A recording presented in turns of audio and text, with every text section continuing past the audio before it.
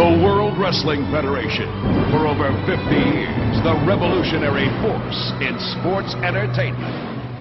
Oh, it's live, pal. We're really glad that you're our friend, and this is a friendship that'll never, ever end. Everybody three count. 1, 2, 3. 1, 2, 3.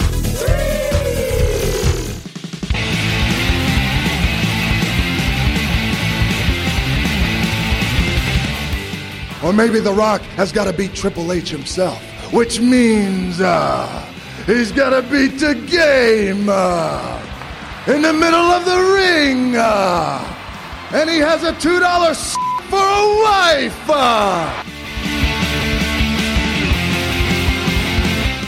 You're too damn selfish, and that's why you're sitting there with a bad leg, and that's why I kicked your leg out of your leg. You guys talk about being students of the game. I am the game, JR. 3 ain't enough now, I need 5.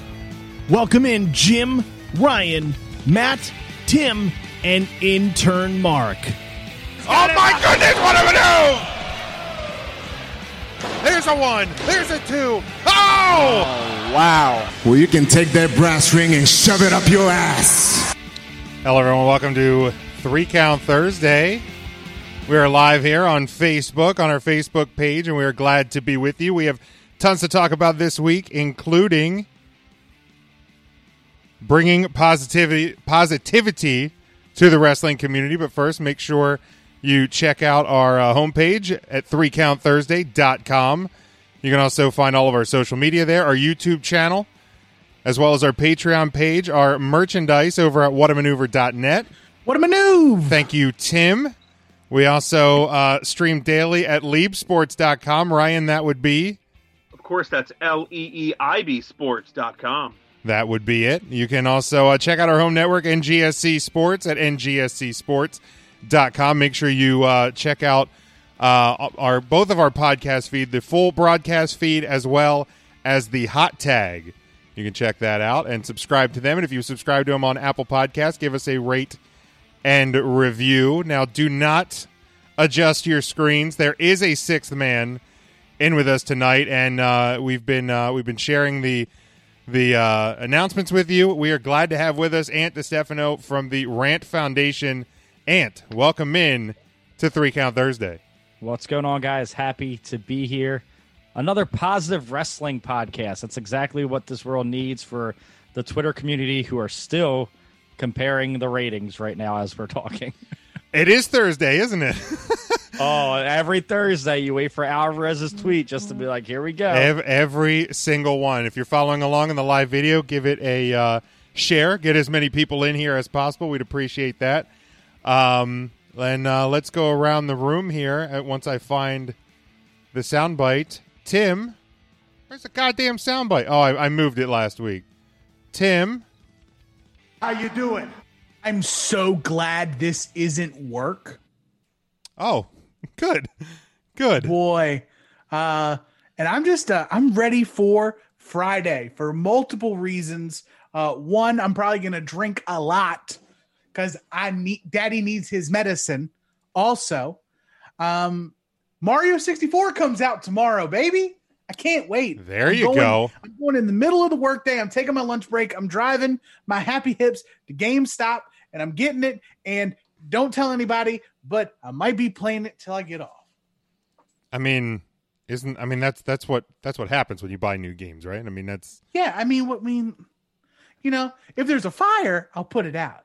But sure, but otherwise, ain't no smoke. Yeah, Ryan, how you doing? Real good, Jim. I'm so glad you asked. I had a little panic earlier today. I saw that Betty White was trending on Yahoo News. Oh, God. And I panicked. Nope, it's her Lifetime Christmas movie is being pushed back a year to 2021. She is still with us, and it's going to be a great, great day. Daddy, chill. Thank you. That's always good news. Matt. How you doing? I mean, I was doing great until Ryan told me I don't get Betty White's Christmas movie until next year. That's fair. Thanks for ruining that day, Ryan. But doing well. As you can see behind me, finally got the Office wrestling stuff set up. There is room over on this side. You can see the bit of space. I'm going through the fat heads that they have to see which one that I want to purchase and put up on the wall. Very nice. Jim, you would love to know the Bret Hart one does have drool coming out. Oh, come on. Out of the mouth. So God damn it. You are ever so inclined. Ridiculous. Absolutely ridiculous. Intern Mark. How you doing? Hey, I'm doing better than I should be. I am great. I'm looking forward to Monday morning so I can go to work and relax because it's only Thursday evening and I'm exhausted from the weekend. So I'm ready. Bring on Monday morning. Now, Mark, I did see that there will be extended Hershey Christmas candy lane this year. Is that rumor or is that fully official? That is fully official. Not only extended Christmas candy lane, but extended Hershey Park in the dark for Halloween. Holy and cow. For the first time that I can ever recall, Hershey Park will be open on my birthday. So I'm pretty excited. Wow. So 2020 is looking up for at least one of us. How about that? That's amazing. Well, it took almost the whole year, but it's looking up now. So. And then finally, our guest tonight, Ant. How you doing? I'll be doing better Sunday after the Philadelphia Eagles do what the Cowboys could not do, and that's defeat the Rams. But we did lose to the team with no name. But I'm doing a lot better than I was doing Sunday. AEW knocked it out of the park last night. I can't wait to talk about that. I think that was one of the best episodes they've had in the history of AEW. And I'm just excited to be on and talk some wrestling with the boys. Don't you dare take that tone with me. Let's keep that Eagles stuff. Hey, can I just say the Owen Hart kick your leg out of your leg gets me every time. I'm an Owen Hart mark. He's my favorite of all time. So as soon as I hear the kick your leg out of your leg, I'm motivated. I'm ready to go. I have a friend. He has a wrestling podcast, Take 3 Wrestling Podcast, and I always know when he's listening to our show because he'll text me about one of the drops in the intro. So I'm always glad that people appreciate that. But we are glad to be with you. We got some people in here on the live chat. Charlie, Devin, Lou, welcome in. Anybody else that's watching with us, please give it a like, give it a share, get as many people in here. And we're going to kick this thing off, of course, with our weekly segment, if I can find it. There we go. Of course, September the 17th, only one birthday today. You may love him, you may hate him. There's usually not an in-between, but Jim Cornette was born in 1961. And then also, in 1981, Ric Flair defeats Dusty Rhodes in Kansas City, Missouri to win the NWA World Heavyweight Championship. This was Ric Flair's first World Heavyweight Championship reign. Also, 1986, at a WWF television taping in Salisbury, Maryland, Gorilla Monsoon and Bobby Heenan, who unfortunately, Bobby Heenan 3 years ago today had passed, but Gorilla Monsoon and Bobby Heenan are permanently paired together as hosts of Wrestling Challenge, creating one of the most celebrated announcing teams in wrestling history and my personal favorite. We jump all the way to... In 2000, WCW held their Fall Brawl event, their final Fall Brawl event in Buffalo, New York, at the HSBC Arena, in front of only 8,638 fans. This would be the final Fall Brawl. The main event of the show was Booker T defeating Kevin Nash to win the WCW World Heavyweight Championship in a caged heat match. Yep. I just watched that last night. Very nice. Now, they had to have had the upper sections tarped off for that, because that's like where the NHL Buffalo Sabres play, and 8,600 feels very small for that building. Well, it's no surprise that the pay-per-view happened in September, and in March, they were gone. They went bye-bye. All right, then. In 2004, WWE holds a house show in Bossier City, Louisiana, with a theme being the tribute to Mid-South Wrestling. And finally, in 2008, TNA announced Mick Foley would debut on TNA TV shortly, having signed a deal with the company. So those were a few items that happened September the 17th in pro wrestling history. So let's jump into it, and it is our... Oh, where's the goddamn... There it is. The 3-count question of the week. I had an ad over the button. Last week on Bleach Report, WWE had posted about CM Punk, I guess in an interview, had said that nobody in the wrestling business is the next megastar. And this obviously kind of got the social media a buzz, and I thought it would be a really good question of the week. So, I mean, I guess the first thing that we could do, and we'll go around the room, is how do you define megastar? Like, is it just like Hogan, Rock Austin, John Cena? Like, do you have to get to that pinnacle, or like how else do you define megastar? So Tim, we'll start with you. Like, how do you, because to answer this question, you kind of have to set a mark for yourself to what megastar actually means. So megastar has probably changed its definition over time. But to me, a megastar is equal to the transcendent superstar, the one who the normal Joe on the street knows. That superstar passes the mom test. Like, okay. Does your mom know who Stone Cold Steve Austin is? Yeah. Yeah, because she wouldn't let me get the Austin 316 t-shirt at Green Dragon in Ephrata, Pennsylvania. Right. Like, does your mom know who Andre the Giant is? Yeah. Like, so if they pass like the mom test, then I would say they're a megastar. They're known more out in the world, out in the wild, than they are the other stars that surround them in wrestling. Okay. How about you, Ryan? Yeah, no, I mean, I just looked up the actual definition from Oxford, and it says a very famous person, especially in the world of entertainment. So very vague, but I think Tim hits the nail on the head. It needs to pass. I love the mom test. I love it as a great analogy. However, that question coming from CM Punk, I don't know if CM Punk was classifying himself as a megastar, but I don't think CM Punk passes the mom test. I wouldn't think so. If that's your barrier, I would say that he probably doesn't. Matt, how do you define megastar? I think it would be twofold, a little bit different in my opinion than the mom test, mainly because like my mom would probably know all these people just because she hears me talk about them. So to me, it would just be a combination of, are they over with the fans and are they moving merch? So, it could still be quantified with like how much they're generating in terms of revenue with their merchandise sales. And are they bringing new viewers to the product? Intern Mark, how would you define megastar? A megastar. Well, I like the mom test like everybody else did. My aunt who has since passed, she was not a wrestling fan, but I remember talking to her one time about wrestling, and she knew, of course, Hulk Hogan, and she mentioned The Rock and Stone Cold Steve Austin. And I would define it as somebody who almost becomes bigger than the wrestling business, like a John Cena, and of course, The Rock and Stone Cold. Yeah, I would think maybe Alexa Bliss possibly could be the next one.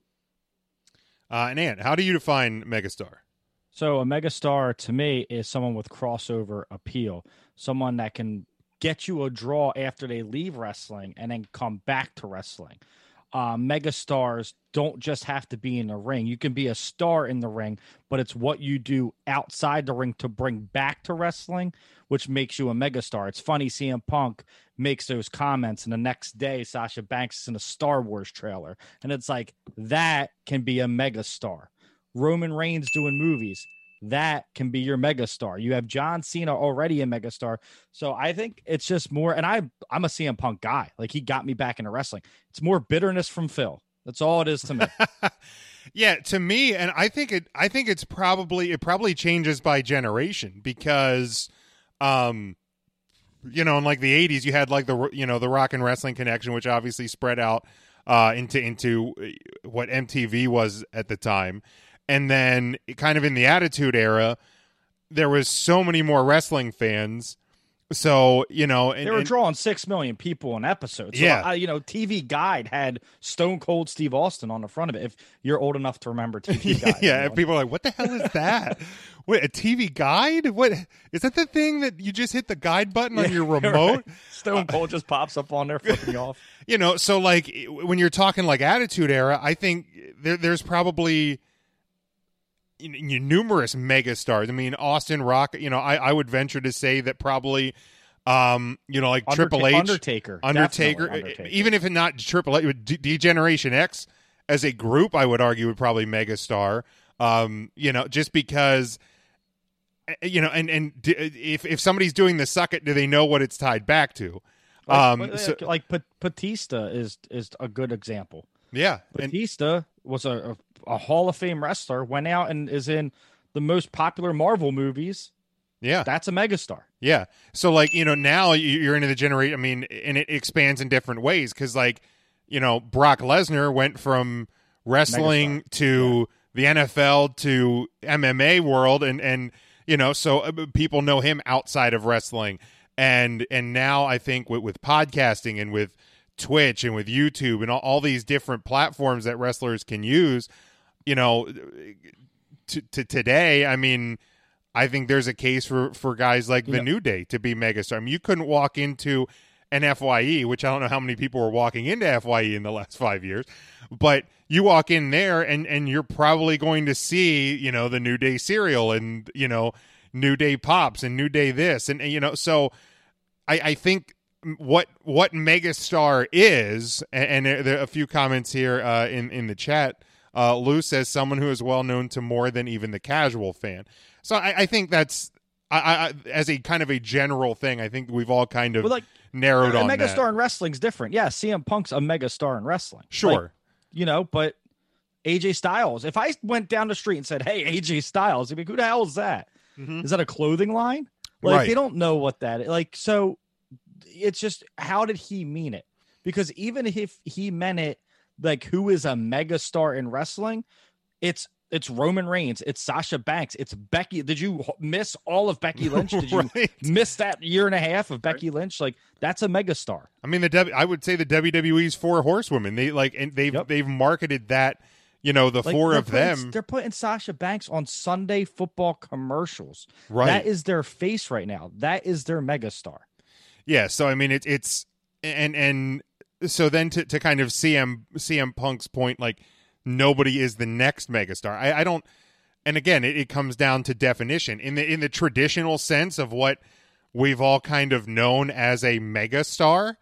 There may not be, because you know, I mean, we're talking right now, and we'll obviously in our next topic we'll touch on ratings and what they mean and what they might not mean. But like, if he's looking at it from, you know, a traditional standpoint, and he's thinking ratings and, you know, widespread popularity and this and that, there probably isn't necessarily a whole lot that you can point to and go, yeah, definitely. And I think the key too is he did say wrestling, because I think some people were hammering that it was like him taking a shot at WWE. I think he did specifically say wrestling.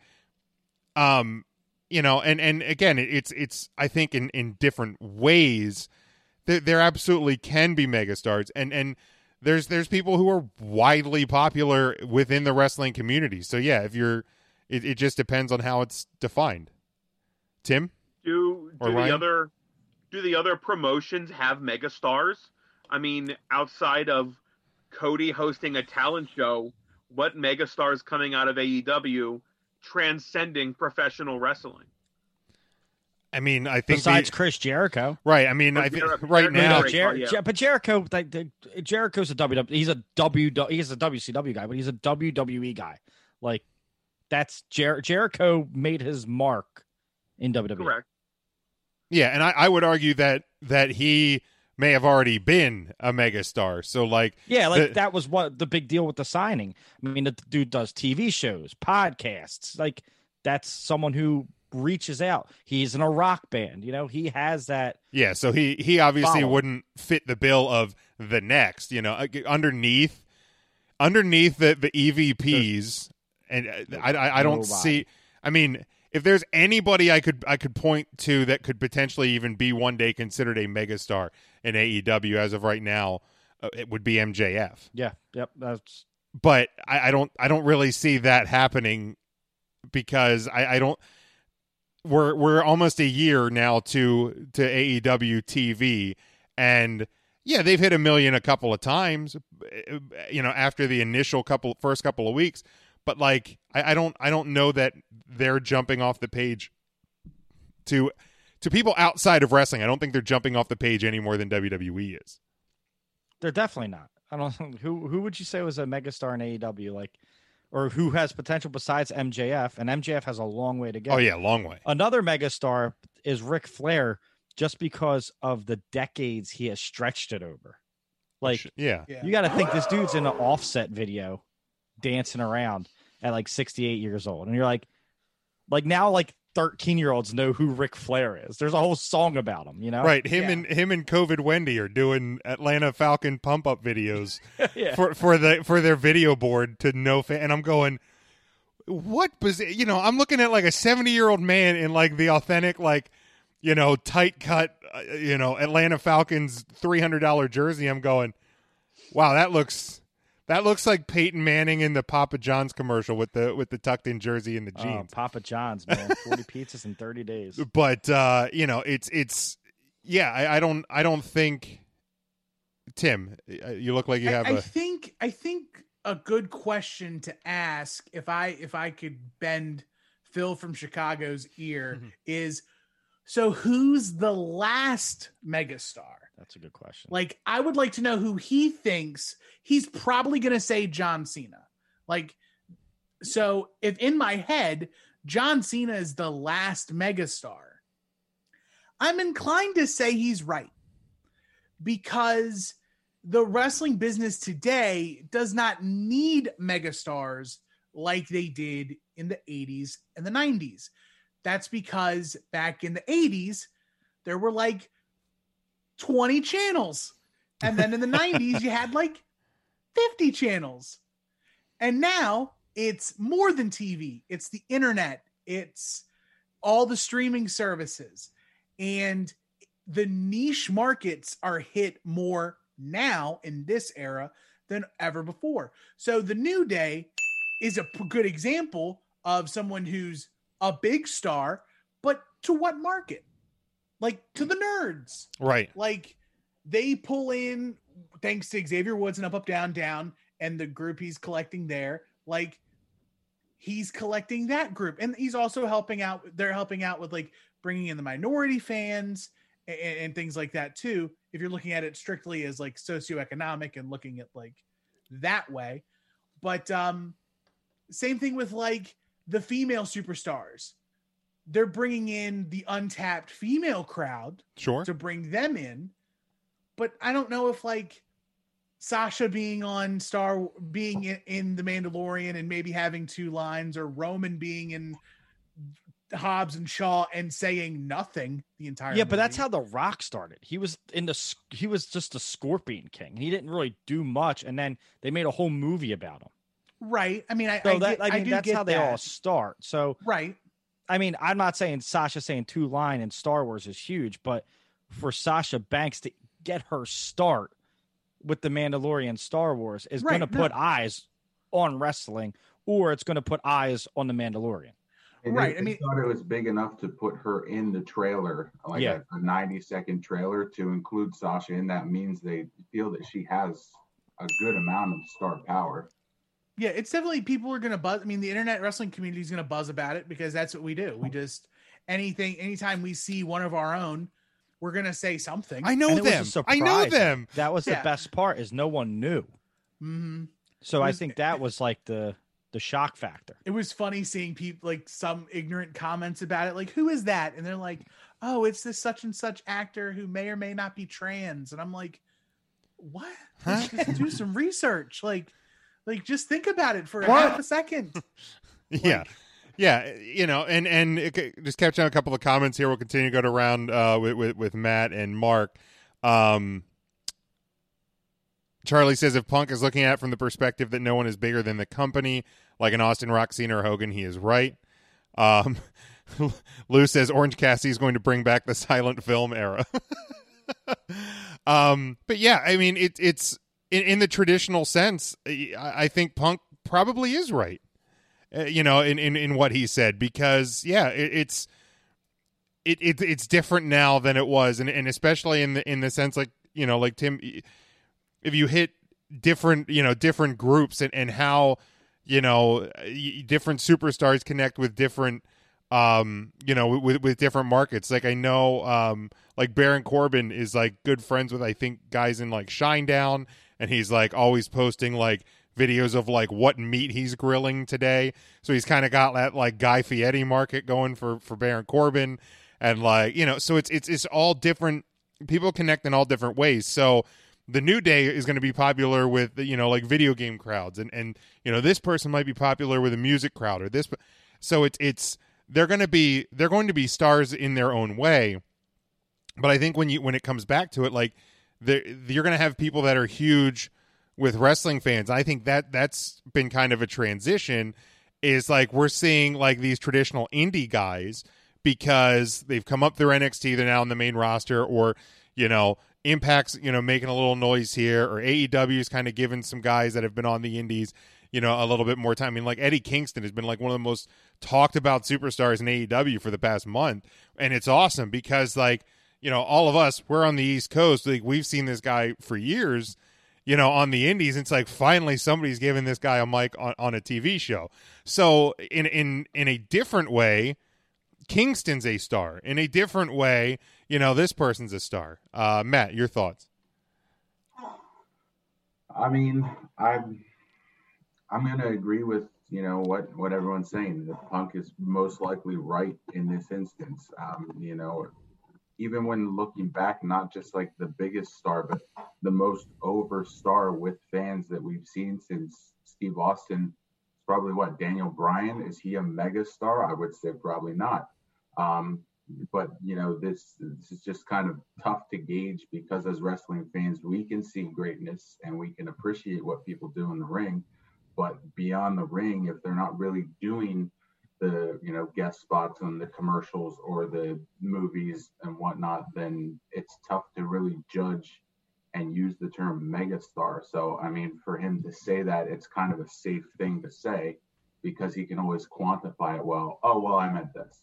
I mean, could people like the Bellas be considered on the line of megastars because they've? Hey, watch what you say about this, okay? Well, okay, now Ant. Just watch what you say about my girls right here. Okay, Ant. Real serious question I now. was quick to grab that, Jesus. Oh, I have the whole wall over here, bro. Serious question. Nikki or Brie? Which one do you prefer? Bro, do you follow my post? It is Nikki all day long. My man. Nikki all day long. Tim, you can't invite this guy to the podcast knowing he's a Nikki fan and act like you're surprised he's a Nikki fan. I just Can I just tell a quick story? So the first time I go to WrestleMania, and my show, like my former show, Rant with Ant, was getting known.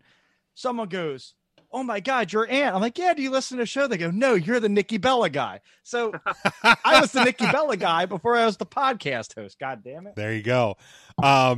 But you know, like you could argue that they are megastars because they've expanded beyond the wrestling world. They have wine. They have, you know, they have. But I mean, that people know, and Dancing with the Stars and stuff like that. I just think that Phil isn't giving people enough time. Like, right. If you're talking megastar in wrestling, that's because WWE 50-50 books everything. It doesn't matter who you are, unless you're Roman Reigns, and I'm a Roman fan, but think about Seth Rollins. He's going to be 50-50 booked now. Like, they all take turns losing. Sure. Right? So you're not going to build that megastar, and you don't really follow it. Like, there's no continuity with the stories anymore. The best story we've seen was Daniel Bryan at WrestleMania 30. And I know that's on the topic list, is how it's like stories versus characters and in ring work. But that has something to do with what's going on in pro wrestling and why there's not this huge huge mega star that's putting butts in seats, because it's a different era. And I'd rather go see 10 good wrestlers than one wrestler working with someone who can't, like that's just how I feel about it. Yeah. How many Hogan main events were good? Can we start with that? Yeah. And that'll definitely fit into our next topic. Mark, any other thoughts to this? Or Ryan, you didn't really get much either on this. To me, Yeah. I'm just surprised you guys didn't say Pat McAfee. That's a good one. It's a good one. He's going to be a star in wrestling. Watch. You watch. That dude surprised the shit out of me. You still with us, Mark? No one had mentioned the Miz as a possible breakout star. I was Can you just hear me? about to bring him up. Yeah, I was after you got your spot in. The Miz, like, again, like underappreciated, underthought of, but like he's right there. He's doing Cannonball. He's doing all the stuff like Cannonball. He's in movies. But can you say he was a star before wrestling? Because everyone knew him from the real world when that used to draw like 9 million people to watch people live together. Right. But he's like taking that and using it as he's a springboard. elevated like, it. Yeah. But I mean, I would think in pop culture world, right? If you saw someone from like Johnny Bananas, for instance, from The Challenge walking down the street, Right. or The Miz, if I'm just a casual person, I probably know who Johnny Bananas from The Challenge is because we've all grown up with him for 30 years doing it. You know what I mean? So that's I actually think more people would know Johnny Bananas versus The Miz, and that's not slighting The Miz. I've been a Miz guy. I love The Miz since but, yeah. the real world, like even before he even was in the WWE. But yeah, I think he's so far removed from that world that that I don't think now with Miz and Mrs. and Cannonball and movies and things like that, he's I think kind of creeping into that world, and I know he's done a lot of like fantasy football things with NFL.com and whatnot. So he I think he could be approaching that. I think that's a great point, Tim, that he could be approaching that mark in the next couple of years as well. But I don't know if it's what Phil from Chicago was referring to. You're going to sit there with a straight face, Jim, and tell me that more people watch The Real World than have watched Santa's Little Helper. I know it's a bold claim. It's a year of hot takes, and I could probably be wrong, but I will venture a guess that like just a couple more, small margin, but all right, that's fair. Another thing that I think might contribute to the lack thereof of megastars is it's a topic I've talked about before, but like all the wrestlers now are athletes who, for the most part, wanted to be wrestlers. So they saw the blueprint of The Rock and Stone Cold and Hulk Hogan and Andre the Giant being larger than life. So all of them are coming in with this mindset of being larger than life. And if everyone stands out, no one stands out. That's what makes Hogan different. That's what makes The Rock different, because there was no one doing what they did at the time. And that's what elevated them to a different level. If everybody's great, nobody's great. Like it's a very much a platoon feel now with wrestling, because everyone's just so dang good. It's the bad ones that we can point out and be like, Eric Rowan, get out. And we just and that's a perfect example, because let's look back to like WrestleMania 29. Everybody wanted Dolph Ziggler to win the title because Dolph Ziggler was the cream of that wrestling crop. Yeah, that was now not we a see good Dolph WrestleMania. Ziggler and we're like, get off. Right. Like he's so good. That's the funny thing is like Phil can sit there and talk, and I like CM Punk. He brought me back to wrestling. I love him. But would he even be a top 5 in-ring performer right now? I'm hard pressed to say yes. No. Right? Now, no. No. No. So he would just be another guy with tattoos, like now everyone has tattoos. Yeah, the only thing that could potentially set him apart would be his mic work. 0-2 UFC career. Hey, man, Mickey Gall is no tomato can.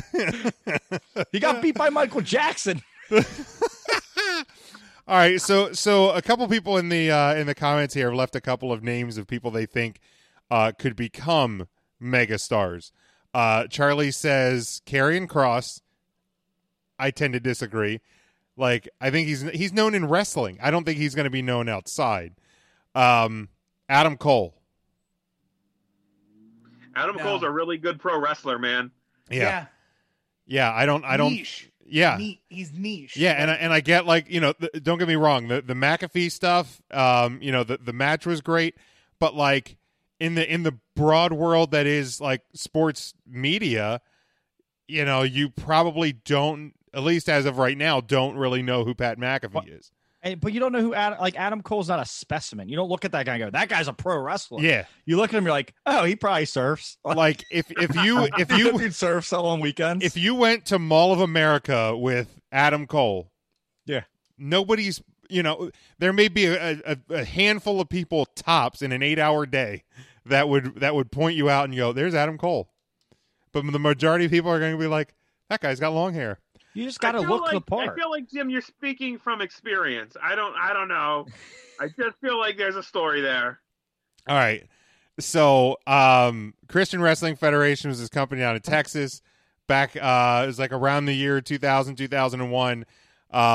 There's a guy, you may have heard of him, AJ Styles, was wrestling with them around the beginning of TNA Wrestling. They came due to a 3-day show, a series of shows in my hometown, Ryan's hometown, Matt's hometown, and part of the deal was you bring them in for a 3-day. You don't have to pay them, but you have to house the wrestlers. So it was done through my church, and my parents at the time like helped set it up, and AJ Styles stayed at my house. And literally, I went to the local mall with AJ Styles. Especially at that time, nobody knew who he was. And like, here I am just walking around the mall, AJ Styles. It was cool as shit for me. I was like a senior in high school, and like walking. Were you the big spoon or the small spoon? Clearly, I'm the big spoon in that one. Like, he's a little guy. guy. Phenomenal forearm or the phenomenal fist? He's a that I will not divulge. That's he didn't get that far up to get to the forearm. That's between me and AJ and the walls at my old house. Charlie, at the same time, you can't really compare the Park City Mall with Mall of America. Well, no, that's a fair point too. That is fair. No, I am not comparing those two either. Obviously, the food courts are different. Yeah, a little bit. Was Woolworth still at the mall, Jim? Or were they gone by then? Probably. I think it still was. But yeah. And then Charlie also says Keith Lee. Maybe. Tough. It's tough to say because like he's on the wrong side of 30, so he doesn't have the time to really put in. Is he? How old is Keith Lee? We're 35. 33, right? Can we look that up? Can somebody look that up? I'm gonna hit I don't you know, guys with but this real they're quick. also 50-50 booking him already. Hey, welcome to the show, kid. You're gonna lose. Well, he hasn't. I had to look up who Johnny Bananas was. I've never heard that name. You before. never heard of Johnny 5 Bananas? minutes ago. Never. So Keith Lee turns 36 in November. That is definitely the wrong side of 30. Another dude older than me. Yeah, I'm excited. Yeah, wrong side of 30. Because if you've been following us since the beginning, we know that 33 is that benchmark. So, unless you start before then, right? Because I'm guessing because Orton's doing the best work of his career. Right, well, so like, but he's still on he's still on the wrong side. He was the guy that set that mark 6 years ago when we started this show. On one episode, we were talking about Randy Orton, and I'm like, I just dropped. I'm like, he's on the wrong side of 30, and he was 33. Like, ridiculous statement. But you want to take that? You want to march that back right now? Greatest of all time? No, you know what? I'm still going to put it out there. I didn't say that like you have to die once you're on the wrong side. No, because AJ Styles didn't sign until he was, 40? Yeah, he was well on the wrong side by the time he Conrad signed. Thompson's favorite stat. AJ Styles is 39. Yeah. Oh, chat me up on that. Who's booking this shit? Charlie also adds Rhea to that list. And again, I say no. I think a niche community. If like Rhea's like a heavy metal chick, like she probably goes to a lot of like post-hardcore shows that I'm at. But like, it's like... Yeah. You know, I don't know. Yeah, in it's really hard to tell what the WWE is going to do with somebody a month or two away, let alone years to set the foundation for them to be a megastar. I think Angel Garza is one of the hottest commodities that they have, and the guy has a ton of upside, a great look, and a great gimmick. But if they don't do anything with him within a year or two, no one's going to give a shit about Hector Garza's cousin or nephew or whoever the hell he is. Yeah, and that's the thing too is when you think about, at least some of the earlier megastars, Hogan and Flair, and if you're going beyond the wrestling world, Roddy Piper I think could be argued as one. I would actually put Piper over Flair. Oh yeah, especially like in their prime. I don't think Flair hits like mega stardom until much later in life, like 5 years ago when ESPN did their 30 for 30. Okay, that's fair. So yeah, Flair had nothing outside of wrestling really. Like Roddy was in movies, but I would say people at least were aware of who Ric Flair was, probably at least into the night. Like once you got into the Monday Night Wars, I think people were probably aware of Flair outside of the wrestling. But they world. were aware of him as the dude who was getting his ass whipped by the NWO. Well, that's fair. Like you think like wrestling history, right? Like when you grow up, you don't know about the Ric Flair like in the $10,000 alligators with the big gold belt over his shoulder. You don't know that Ric Flair if you're our age, right? Yeah. You have to go back and research that Ric Flair. We get the Ric Flair who's elbow dropping his fucking suit jacket. Like that's the Ric Flair we get. He's a meme at that point. Yeah, like he's crazy. He's legit. He's insane. a real big dude. Yeah, no, that's a great point. So, but again, now it's because back then you had 1, 2, 3 pay-per-views a year. You had Saturday morning TV that a lot of time the champion wasn't on. Now, if like the champion misses a week, like Twitter's blowing up, they're disrespecting the title. So it's the world is so much different. It's so much different even than it was. Again, looking at you a little head to our next topic than the Monday Night Wars was. Lou asked, do you think it has to do with the lack of attention span of people today? Yes, absolutely. Probably some, yeah. Yep. I don't know if it's lack of attention span or just how fast the news cycles are now because of how fast everything else is moving. So people have to stay at that same rate. Like I would compare it to sports. Like sports has some big megastars. Like Mike Trout is a megastar in the sport, right? Mike Trout's the best player in baseball, maybe going to be of all time, probably, right? But if Mike Trout was walking down the street, would you know him?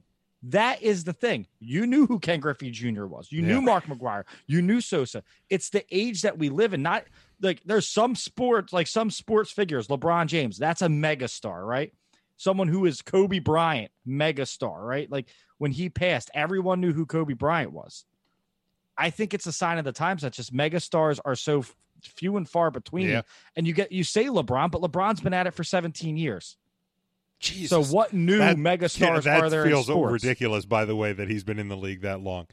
But yeah, and it has to do with like how broad everyone's interests are. There's so many different things popping up. Like there's so many e-gamers now that are huge. I wouldn't recognize a single one of them. But like everything that goes Ninja, with them. Cloaksy, Tim the Tap Man, like it's all niche. Everything's a niche megastar now. Who? Right. Like the Rock, honestly, the Rock, like movie stars are like the megastars, like the Rock, you know, the Rock, Batista, Scarlett Johansson, like you know who these people are, right? And that's like the or crazy musicians. So like I would say it goes music, then it goes movies, and then it goes niche. Everything's just whatever you belong to. And the crazy thing is, like at this point, there's probably a bunch of movie fans that have no idea that The Rock was the biggest thing in wrestling. Probably not. Like that's how far removed, he is. So and also too, I think, it is attention span in a way because if and when WWE does kind of tell a longer story, and by longer story, I'm even talking 3 months. They're like, I've seen so many people like, oh my God, this story's been going on forever. the mega powers exploding was like an almost 2-year story arc, man. Like, and I get it's a whole lot different now. There's 8 hours of TV every week. And I don't even think so much that it's like 3 weeks of a 3-month long story in wrestling is long, but it seems like every 3-month story they tell is a rinse repeat of the last 3-month story they tell. Yep. That's it's fair. Almost the same. Like, nobody was complaining about Marvel doing a 20-ish movie 10-year arc from Iron Man until Captain America. I don't know. You put Mickey Rourke in that Iron Man 2, and you're kind of like, come on, man. What are you I doing? liked Whiplash. He was Like, come on, good. Randy the Ram, go back to jumping off the top rope, bro. Get out of Right. here. But like, so few and far between, but still, like, the actual storytelling. Oh, it was a beautiful story. Right. So it's not our era who can't keep up with a 10-year or a long-term story. Give us a story worth being invested in, and we will. We were with the Shield. Yeah, that's true. We were also with Daniel Bryan. So right. The Marvel movies, though, is that most people that got into it knew, like, just to coin the phrase, the end game was going to come. Like, we knew it was building to something like that. As wrestling fans, we've seen so many times that there's build, and then they're just like, fuck it, and they start over again. So that's why I think it's tougher for wrestling fans to really embrace a slow build like that. Like, you know, we kind of have seen with The Fiend to an extent, but I think that's the closest we've come since The Shield to a build of something that can be really big. Yeah. Come on, Matt. They don't drop the ball with characters. Also, though, I think there's a lot of like, and again, it kind of relates to sports, but it's like a "what have you done for me lately" kind of feel. Like, if you just had a bad showing, or you're not being focused on right now, like, you want to know who sizzled out really quick in the eyes of the wrestling fans? No one's talking about Otis at all. Thank God. That's a great No! Thank God. As He's a staying chunky the boy. tag. Come on, All and if you imagine don't- Jim Neidhart getting pushed for a title. And if you didn't realize, there's a lot of big men here. You better watch what you say. There's a lot of big men in this room. Hey, listen, it's not because he's big. It's just because he's a tag team. Like, he's like when they were trying to do something with Big Cass. You're like, no, just be a tag team guy. Just go be a tag team. But Big Get Cass didn't have the same type of charisma that Otis does. Yeah, but could you? I know Otis is a big dude. He's strong, but you're going to put Otis on a poster instead of Brock, Roman, Finn, Seth. You put Mandy Rose right next to him. The poster. Yeah, well, you put Mandy Rose on anything, yeah, including my face. That's fine.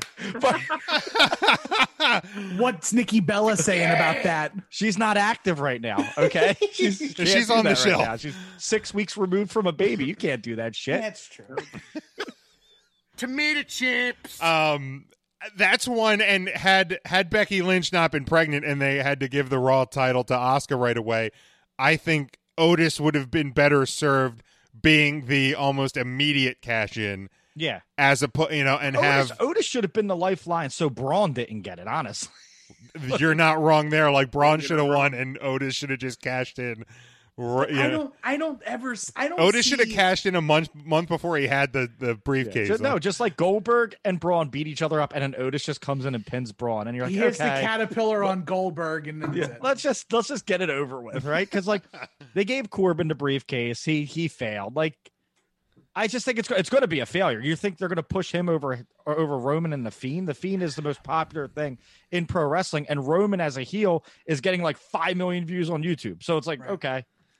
It depends on like what type of hijinks they want to do.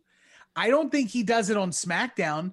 I think if anything, they might send him over to Raw to follow Mandy. Yeah, I think that happens. And then in the chat, Otis gives the common man son of like Dusty. So you're comparing him to Dusty. I've never seen anything in the ring or on the mic that compares him to Dusty Rhodes, because other than being fat, Dusty's fucking top 3 promo of all time. Oh, I love Otis, but calling him the new Dusty Rhodes. If he was like Keith Dusty, I'd Lee be is wearing Dusty a steak Rhodes. and weight shirt right now. You know what I mean? Like, yeah, like, Body by steak. I have the Body by Steak shirt I do 'cause too. It's actually a state of life. It's like a state of being for me. no, I like him. I just think like Yeah. tag team mid card. I think it was a rush decision to shock people, and it was the COVID era. Now the COVID era is kind of over with the Thunderdome, and they're like, "Oh fuck, he has Aw, a briefcase, man. doesn't he?" But what happens when the Thunderdome goes away in like 2-3 weeks? Yeah, well, that we have that coming up in news. Let's hear it. Just wrapping up a couple. Jason says the reason there won't be any more megastars because the way the younger generation feeds their interest. They're all internet stars and YouTube people. Yeah, that's kind of what we've been hitting on. So like they're stars within their niche groups as opposed to like these big, huge, expanding beyond the world of wrestling. Now, again, you're going to have potentially like the Sashas that maybe be able to start a movie career that people will know through that realm. But otherwise, I coming back to the main point, I think in a way at least, Punk is accurate in what he said. Like I know a lot of like wrestling fans were like, this isn't true, and like there are some megastars now, but overall he may be right, at least like we said, in the traditional sense. Like, does anyone coming up or currently on the roster give off that feel of like the crossover potential? Are we talking like new stars? Because like I keep going to Roman just because the look he has. Like if you know what I mean, and maybe he can act, and maybe we don't know. You know what I mean? Yeah, you don't know. Like I never looked at The Rock like as a character. I was like, man, The Rock's a great character. If you told me The Rock was going to be the biggest action star in the world, I would be like, you're crazy. What? Well, I mean, the Rock always had that charisma, that way on the mic that Roman's never shown off. That would be my only hesitation. And that's my hesitation with Roman too, is his promo game. But cutting a live promo and acting, or tell Matthew McConaughey go cut a promo. You know what I mean? Like it's just a different. Like you can act, but you don't have to. You don't have to be good on a microphone to act. Sure. Yeah, that's fair. I would say Roman, like the facial expressions, like.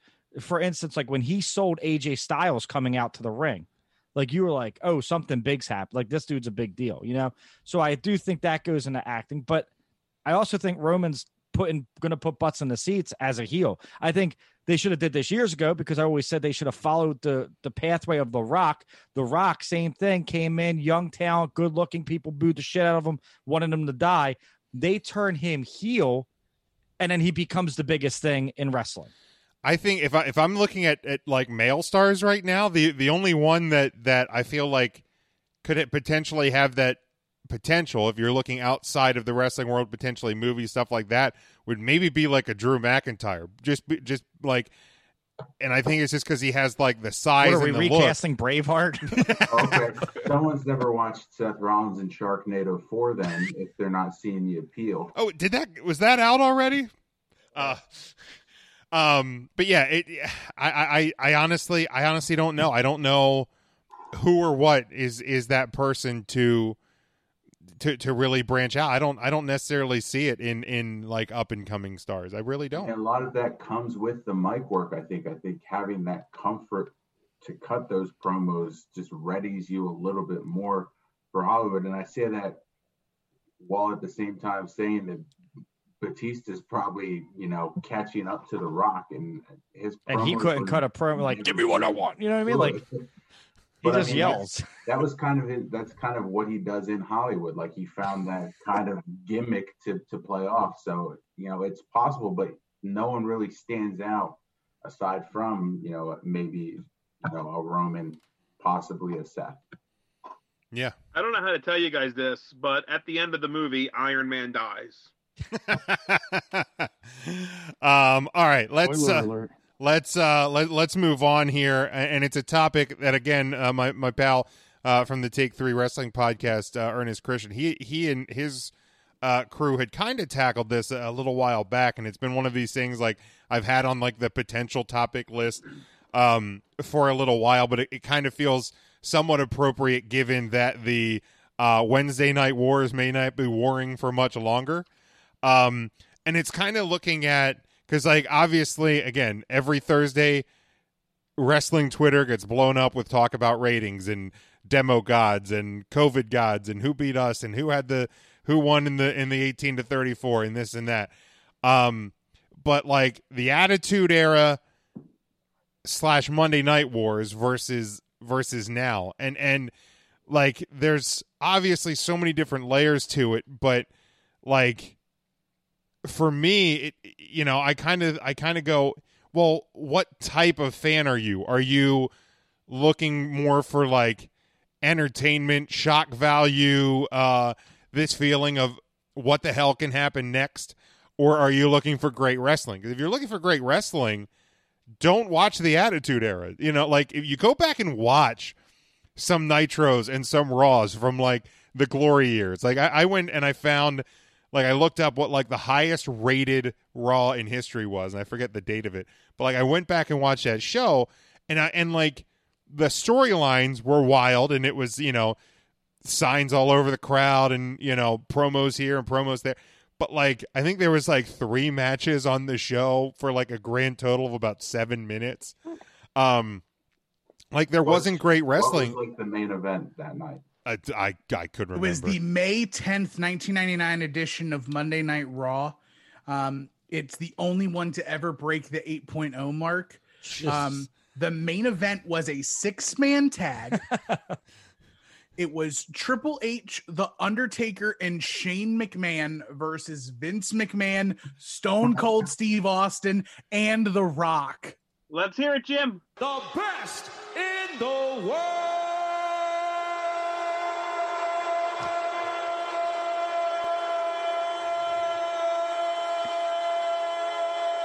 This is my last episode. Shane McMahon! Matt, what further proof do you need? Anyway, sorry, it was those 3 versus who?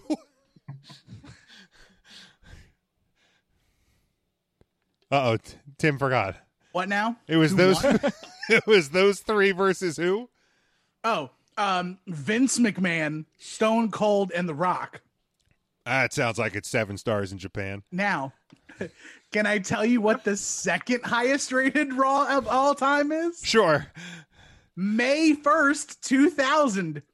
What's the main event? The Rock in a steel cage match for the WWF Championship against Shane McMahon. The best in the world. Oh, man. Here we go. Money talk. Here comes the money. Dollar. Shane McMahon. My work here is done. When I was unpacking in this new house and I pulled the Shane McMahon WrestleMania jersey that I got as a Christmas gift out. There's a space on the wall right I was going to next say, the shadow Xbox. box that motherfucker. I already sent it away to get framed. There you go. There's going to be 8x10s under it. I got some of the dollars that flew at WrestleMania. It's going to be a whole thing. But it was either that or throw it right in the garbage. But since it was a gift, I had to keep it. So might as well frame it. Thing sucks. That's fantastic that Shane McMahon main evented the 2 highest rated Raws of all time. But yeah, like the shows from a wrestling standpoint were not good. Like characters, there was obviously, I think, a ton more characters then than there was now. There was obviously more what the hell's going to happen next. But, if you're talking quality of show, again, it depends how you view quality. Ryan. Man, no, I mean, it's not even a question right now because Wednesday night is not must-see TV. You don't go to school the next day and you don't have people saying, oh, did you see what happened on Dynamite last? You had to watch Raw because you were in high school or in middle school, and like that was the thing it was very popular to watch pro wrestling. It's just not as popular as it is, and you can thank the internet, you can thank kayfabe, you can thank DVR, so you don't have to watch it live. There's a plethora of reasons, but it's not even in the same comparison, war to war, Monday night to Wednesday night. It's a non-factor. Absolutely. You had to watch, and you just wore that freaking back button off. Oh, yeah. You had to. Yeah, we bought new remotes because eventually the back button doesn't work anymore. Right. And mom and dad get pissed because, like, when they want to go from CBS News to NBC News, they can't do it. You know, Right. I didn't watch any wrestling last night, but still consumed AEW and NXT before tonight. And Ryan, I totally agree with you 100%. Like, it is not must-see TV. Now, is it must-see for wrestling fans? Maybe. But larger-than-life characters have kind of disappeared in professional wrestling. It had a lot of, like, superheroes almost. So the anti-hero was Stone Cold. And it was must-see. Everybody wanted to see it. Now, Jim, I'm going to disagree with you with all of the wrestling was bad during the Monday Night Wars because the Cruiserweight division paved the way for a lot of what wrestling is today. So we have to give that a little bit of a shout out. Obviously, it didn't do the numbers of like Goldberg just spearing someone. That was cool back then. That was destruction. Sure. It was new. You know what I mean? And now we don't like that. We don't like squash matches. We don't want to see that. So it's times have changed. But again, there is no water cooler talk now. Like you go elementary school. I was in elementary school during the Attitude Era and the Monday Night Wars, and that's all we talked about, right? In high school, I stopped watching wrestling, and I don't think I knew 4 people total who watched pro wrestling. It just became, it was hot, and then it wasn't. And is it building back up? Yeah, but it's a very niche market. Again, it goes back to the megastar thing.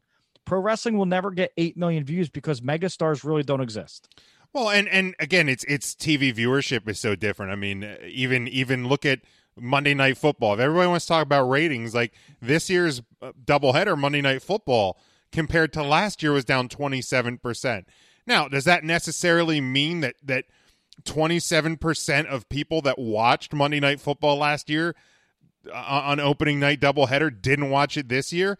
No, there's also a lot of different ways to do it. I think a lot of people are smarter. People are streaming. People are cutting cords and streaming. Exactly. People are cutting cords. People are just finding streams online. People are doing things like YouTube TV and Hulu Live and stuff like that. So you don't necessarily have to be a traditional Nielsen house to view your product. And you know, for me, and I've said it before, like, yeah, if I miss like a week's worth of shows and it just kind of slips through my fingers, I'm not necessarily gonna go back and feel like I have to watch all 2 hours of NXT. I have to watch all 2 hours of Dynamite.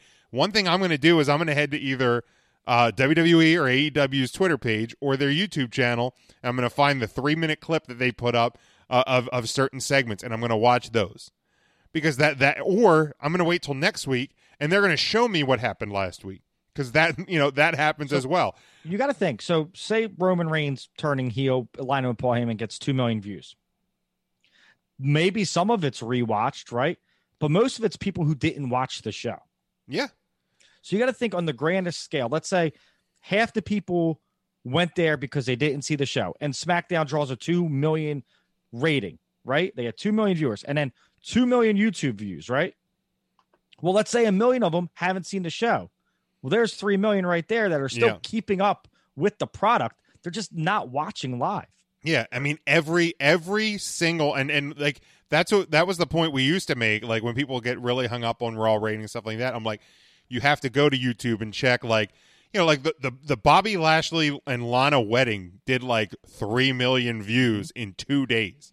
Like, was it garbage? Sure. But why were they hammering that storyline? Because people were watching it. If you watch it on YouTube, that's money. You people watch it on Facebook, that's money. All of that's rolling into WWE's pocket, same as those TV contracts. So like, it's a different ball game. Matt, any thoughts? Yeah, I mean, thinking back to the wars, I mean, like you guys said, I would watch WWE, but the TV upstairs would be filming WCW, which I would then watch in the morning, on the VHS tape. Wonder if I still have those. But there doesn't seem to be the urgency these days, and that is just because it's so much easier to just catch up on clips if you really want to know the product. So it is kind of a disservice to just look at ratings because of that. I mean, I DVR both. I don't watch either NXT or AEW live, but I do catch up on them, so I can fast forward through everything. Having a 1-year-old unpacking this house, like I don't have time to just sit and watch TV as much as I would like to. So, that gives me that freedom to do that. So does that count in the ratings? Probably not, but I am still watching both. Yeah. It's consumed in like last night. I didn't flip back. I watched NXT. Actually, watched NXT live last week because I thought maybe they're gonna start off the show with the Regal announcements, and I'm not even sure we got 2 Regal announcements. I know there was one, but I don't recall the second one unless that was the women's battle royal. But like that wasn't like designated as from the desk of William Regal. It was. But then immediately when NXT was over, I flipped over. I actually fast forwarded to the main event match because everybody was talking about it. And then I went back and watched the rest of it from the beginning, finished it this morning because I was just like, all right, I'm going to bed, stop it halfway through and finish watching it. So like, yeah, it's consumed in just so many different ways. Intern Mark, your thoughts? Yeah, I find myself, I have a cut the cord. I have a super box, so there's no way for them really to track what I'm watching, I guess. But I don't usually watch AEW live, and then I kind of fast forward sometimes through NXT. Same thing with Monday Night Raw and even SmackDown. It's just to sit there and watch Raw for 3 hours or SmackDown for 2 hours gets to be a little too much.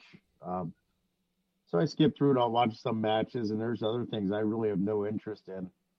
But yeah, the way people consume television products anymore, TV shows and whatnot, is completely changed since the Attitude Era.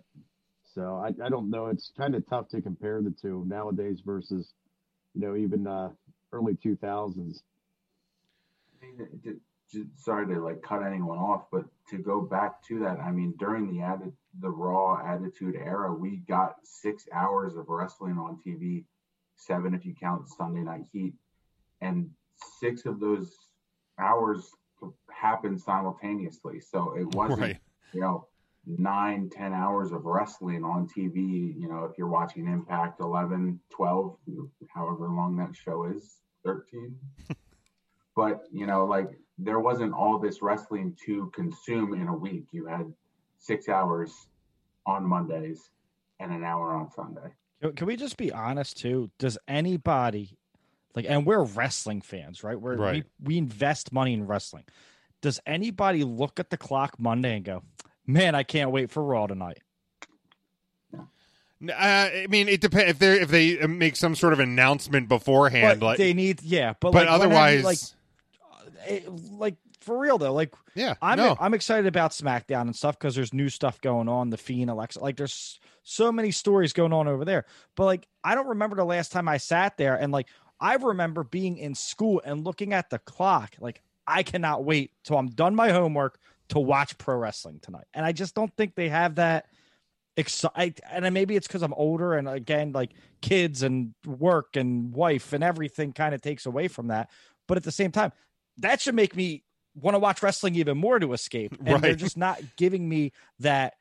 Come watch us. I remember flipping out on my parents one time because they had a meeting at church or something, and I missed the first 10 minutes of Monday Night Raw, and I yelled at my parents I gotta watch.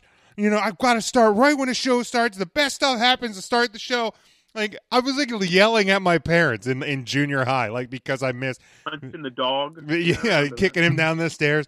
But now, it's if I miss the opening segment or whatever, I'll start on DVR, fast forward or whatever. On YouTube. Yeah, I had a neighbor tape Raw for me one time because I was going to be out of town and wouldn't be able to watch it. So it was important back in middle high school. For sure.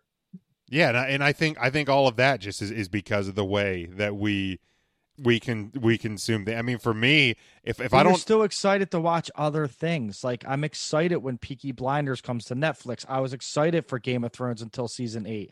I used to be excited for The Walk. Like you're excited to watch these shows. People still watch television shows, and at the end of the day, this is an entertainment business.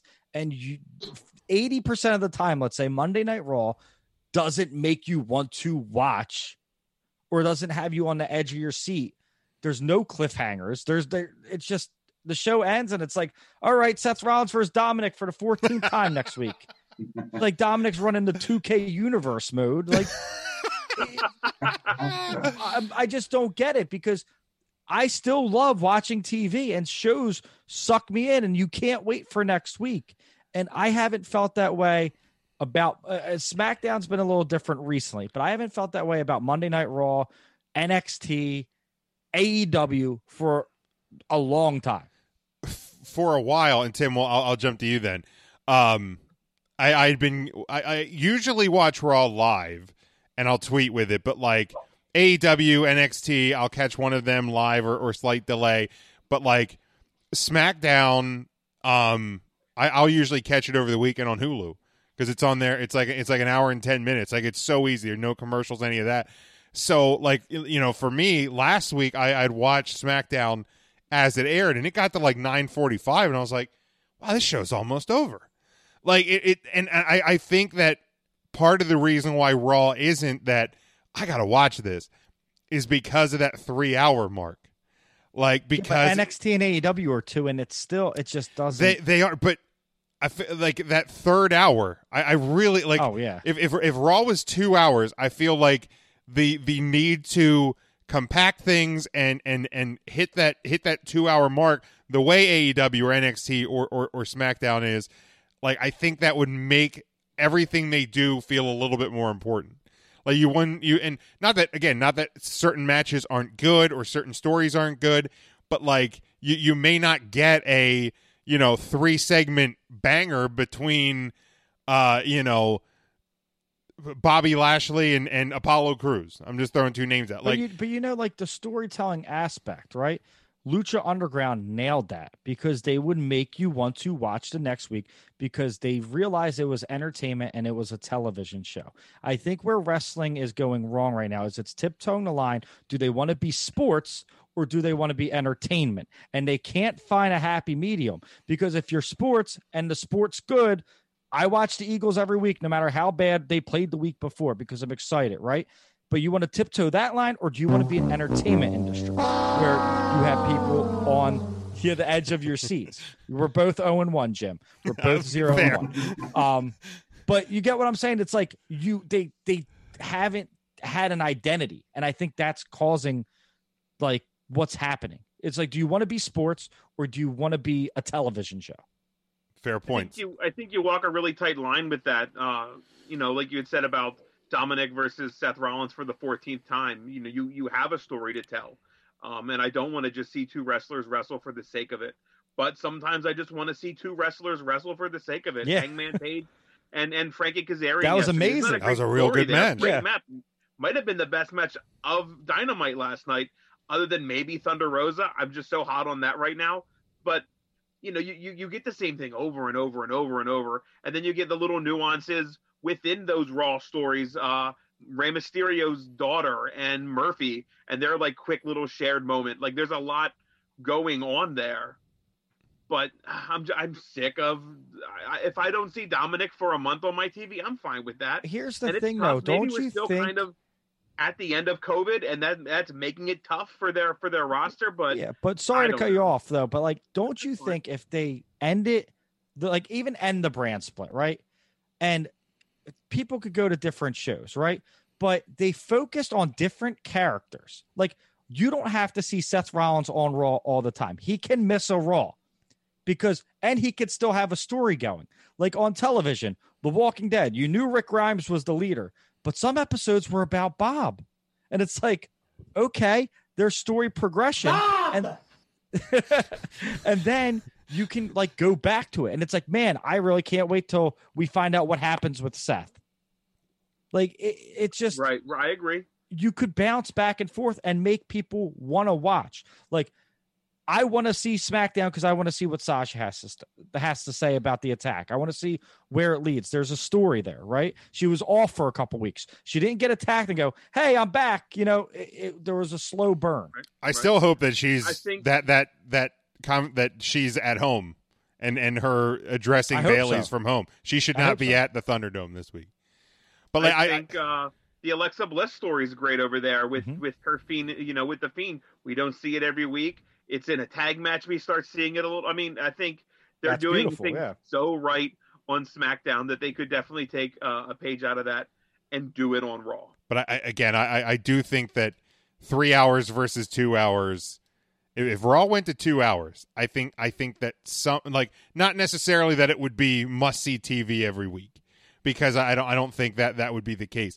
But I do think that some of the fatigue that we get wouldn't be as prominent, because you can't put everything on every week if it's only 2 hours. Tim, a lot of great points made from everyone on the panel, and I think one of the big points is what Ant said, is like they're having a hard time differentiating between showcasing wrestling as sport and wrestling as entertainment, and unfortunately it has to do both.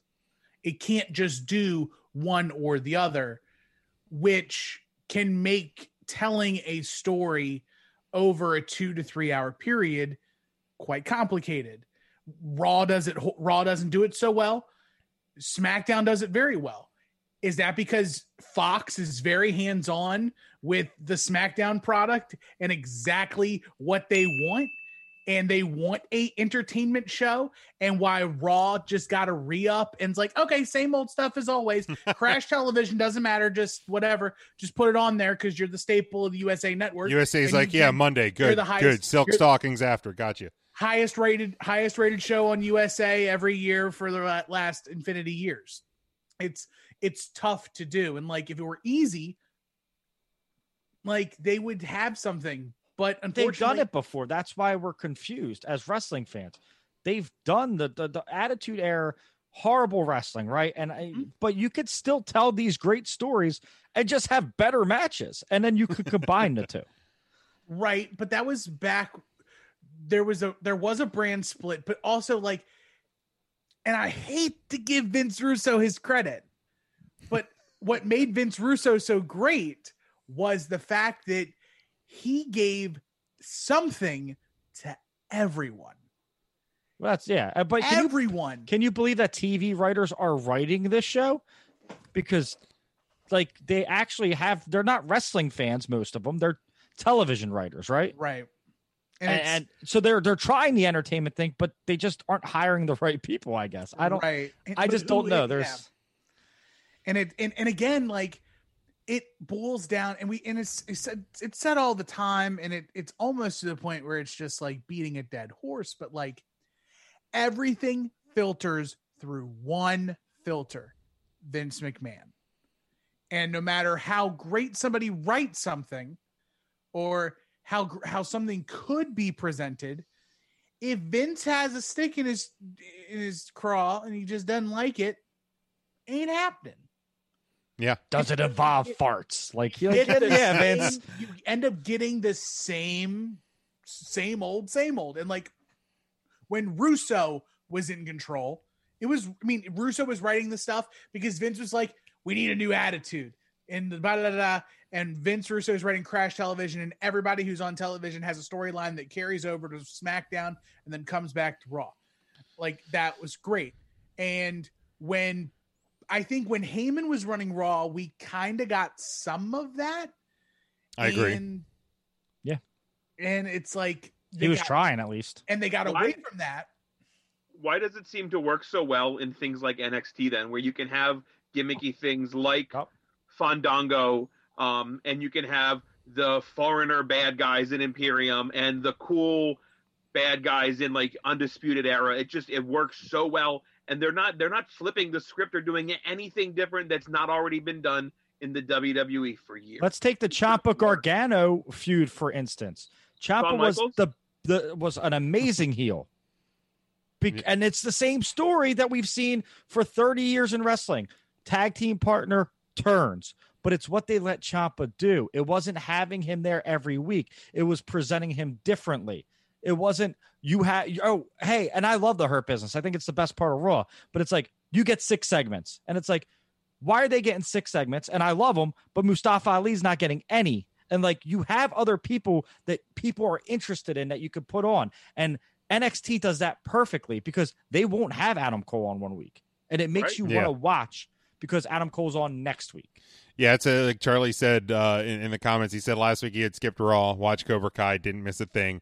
He said he was totally fine with it. And he said he doesn't have, NXT doesn't have Cole or Rhea on some weeks. So it's a little more special when they're on. But again, like they're but then when you get, and I get it's one extreme to another, but when you have a part-time champion in Brock Lesnar, then everybody's mad because the belt's not on, it's being disrespected. So I think there's a degree of middle ground that kind of needs to be found of like, we don't need to see this match every week for 7 straight weeks. But we also don't need somebody missing for like 2.5 months. Like there needs to be some form of balance, and they have the roster to do it. And I get that right now during, in these trying times, if you have to, and we've talked about it. Like if you want to unify the tag titles, if you want to unify the Intercontinental and U.S. title, if you want to unify the women's titles, just because you're like, look, here's the deal. We got some people that aren't going to be on TV because the world's a bag of shit right now. So we're just going to kind of do away with this until we can all go back and play nicely again, back in the real world. Like, just, steer into the skid as opposed to like, because I think and I love the Street Profits and Viking Raiders, like all those, the golf course and all of that, like the mini golf thing and stuff that they were doing. But like, then there came a point where it's like, oh, I'm watching Street Profits versus Andrade and Angel Garza for, this is 2.5 months now. And they were good every time they went out and did it because they're great at what they do. But like, there's got to be another tag team in there. There has to be. Like, give me one other tag team, please. Yeah, but the problem is the stories aren't being told in the ring like they used to be.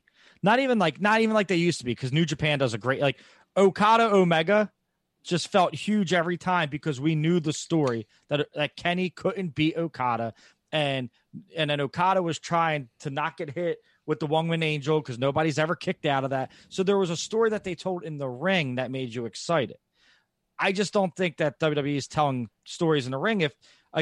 I loved Rollins versus Mysterio this week. I thought it was excellent in the steel cage. I think they haven't had a bad match yet, but it's the repetitiveness. Yeah. And there's a side story being told with Buddy and Seth, but like now you're just using Dominic to get there. And it's like, can't Seth do this with someone else? Because it's been Seth versus Mysterio for 5 months now. Right. The main problem with it and why we see success in shows like NXT, AEW is because of the saturation of the roster. Like, they have so many people on Raw, on SmackDown. Like, did they have this many people in the Attitude Era? They might have, but it doesn't feel like it to me, like thinking back to those storylines. And so it's just like they feel like they have to just keep going to this well. But then, we should include these people. So here they are, just one random episode with no rhyme or reason to it, just because they keep seeing these people succeed in different companies. And they're like, hey, and this is being the problem with Vince. Like, I want that guy, bring him to WWE. We'll find a way to fit him in. EC3 is the perfect example. EC3 is the perfect example. They had him look in a mirror. The best promo guy at the time, they had just staring in the mirror, not talking. And so that's why I feel like NXT and AEW can do these things, because they don't have such a big roster. They can, pick and choose where they want these storylines to go. And if someone misses a week, well, hey, they miss a week, but, we have these other people that we want to focus on this week. Mm-hmm. Whereas WWE has all these people and they're just like, we'll get to you. But, we want to see Seth versus Dominic again. Because that's really, like, we've got something with this. even though they don't some weeks. Tim. And tying it back to like the conversation piece of like the comparison and the contrasting of like the Monday Night War versus the Wednesday Night Wars and like the current eras, WWE right now is paying for all of the reward that they reaped from ending the Monday Night War. For so long, WWE was the only game in town. So they had a monopoly on all of the talent.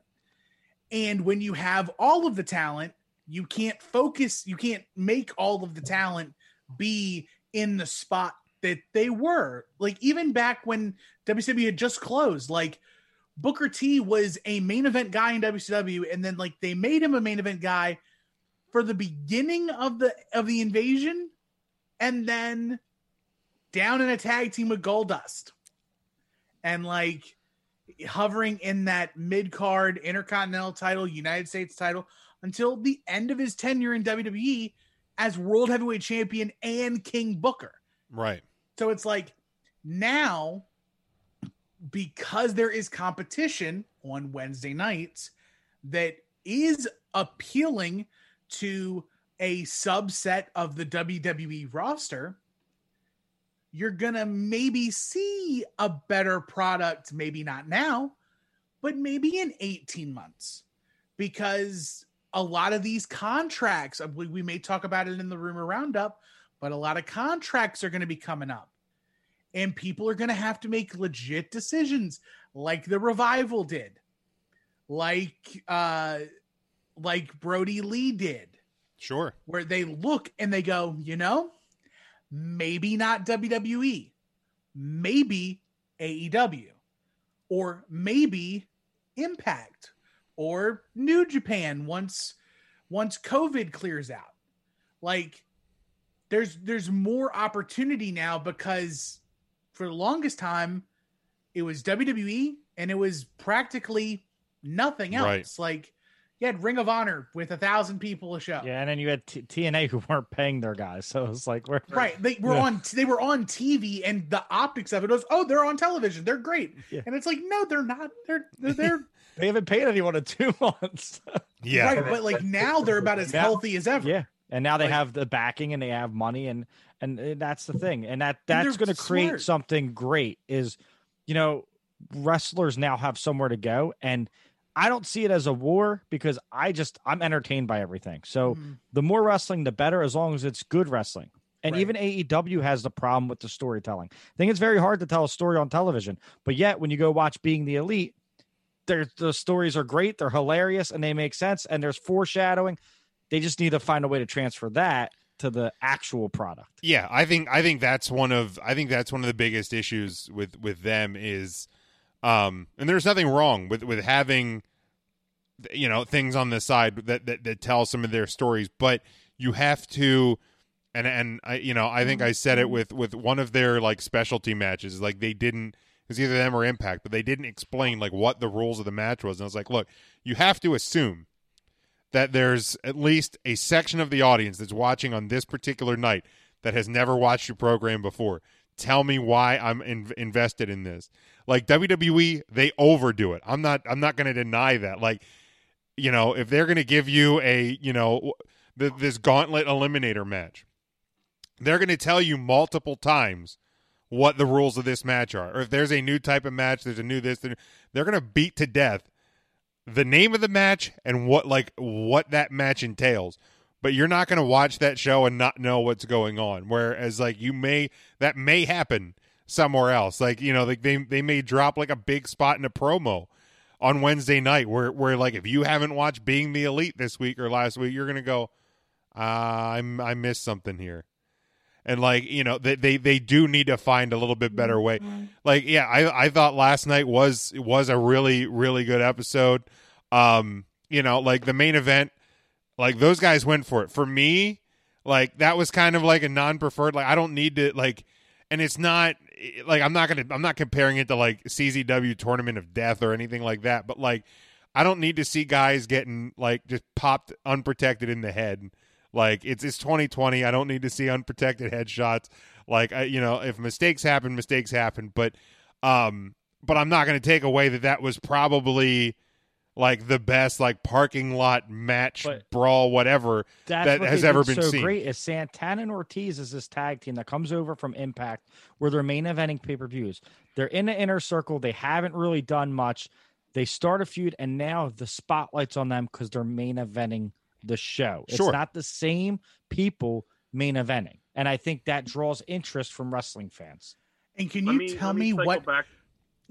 Before you get to that point, you talk about storytelling and how to tell a story. That entire feud is based on Trent's mom's van. Right. Right. And like the that's it. Like the climax moment was Trent's mom giving the middle finger out the fucking window. Undertaker. Right. Like how, like that's good. That, like, the fact she started driving away, stops, and just bing, like, that's good. That's good stuff. Like, whether the match was like my favorite thing in the entire world, like style wise, it wasn't, but like that's a cool way to go off the show. Some lady in a minivan flipping the bird. Ryan, what were you saying? Man, Sue is over, I think, as the kids say, AF. No, I just want to cycle back to something that Tim said about 18 months and contracts running out. I think at the other end of that, we're going to see the pipeline starting to dry out for the WWE to tap into things like GCW and other of the larger indies, because we're getting out of the COVID sort of not working era, and you're seeing Ring of Honor running. We're seeing the Pure tournament running, grabbing people like Tony Deppen and Wheeler Yuta, some really good indie names. You can't forget about MLW. They're signing folks to contracts. Jacob like Fatu is a huge star. Huge star. The guy is huge. Love that Alex guy. Hammerstone, or what? Hammerstone, I think, is a huge star. I mean, look, MJF kind of came from that world. So, you know, the WWE is not going to just have the pick of the litter anymore, because there's stops along the way where folks are going to start making names for themselves. And in MLW captures lightning in a bottle and just creates the right star for the right time. We're going to be talking about them as a real big player here shortly, I believe. And you got to keep the eye on the partnership with Impact with them. Impact has a TV deal. You can see Jacob Fatu go on there. You can see the Good Brothers go to MLW to draw people into their live shows. So that's something you want to keep a close eye on once COVID's over, is that partnership that was kind of coming off the ground before the world shut down, because I think that's going to be huge for professional wrestling, especially the independent scene that desperately needs talent to go down. Like, you can go watch Deonna Purrazzo and Jordan wrestle at an MLW show, and that'd be awesome. Right. And again, I think the same thing you can look at. I'm not 100% sure. Maybe I'm speculating or hoping, but NWA, AEW, the Thunder Rosa tie-overs, things like that. Like, these are things that I want to see because it benefits pro wrestling. Is it Marty, like, part Booker and NWA too? It, like, he's allowed to wrestle at NWA and Ring of Honor, right? I believe that was right before everything kind of happened. Yeah, because, like, there's your connection, there's your bridge. Also, Nick Aldis and Cody have a great relationship. If the NWA is smart, because, like, they're not really doing anything in the COVID era, they have to get their talent out there so that, like, first off, they stay ring ready for whenever the world resumes again, but also so that, like, you know, because I liked what they were doing with you know, like, and like the weekly NWA shows, but then the world stopped, and then so did they. So, you know, if you have a unique opportunity right now where if you can get Thunder Rosa and some of your talent on AEW and some of your talent with, you know, wherever, once they can resume again, because they are coming back. And Charlie said, don't forget NWA is starting back. Absolutely, they will be. But they like, did something with Mike Bennett, I think. Mm-hmm.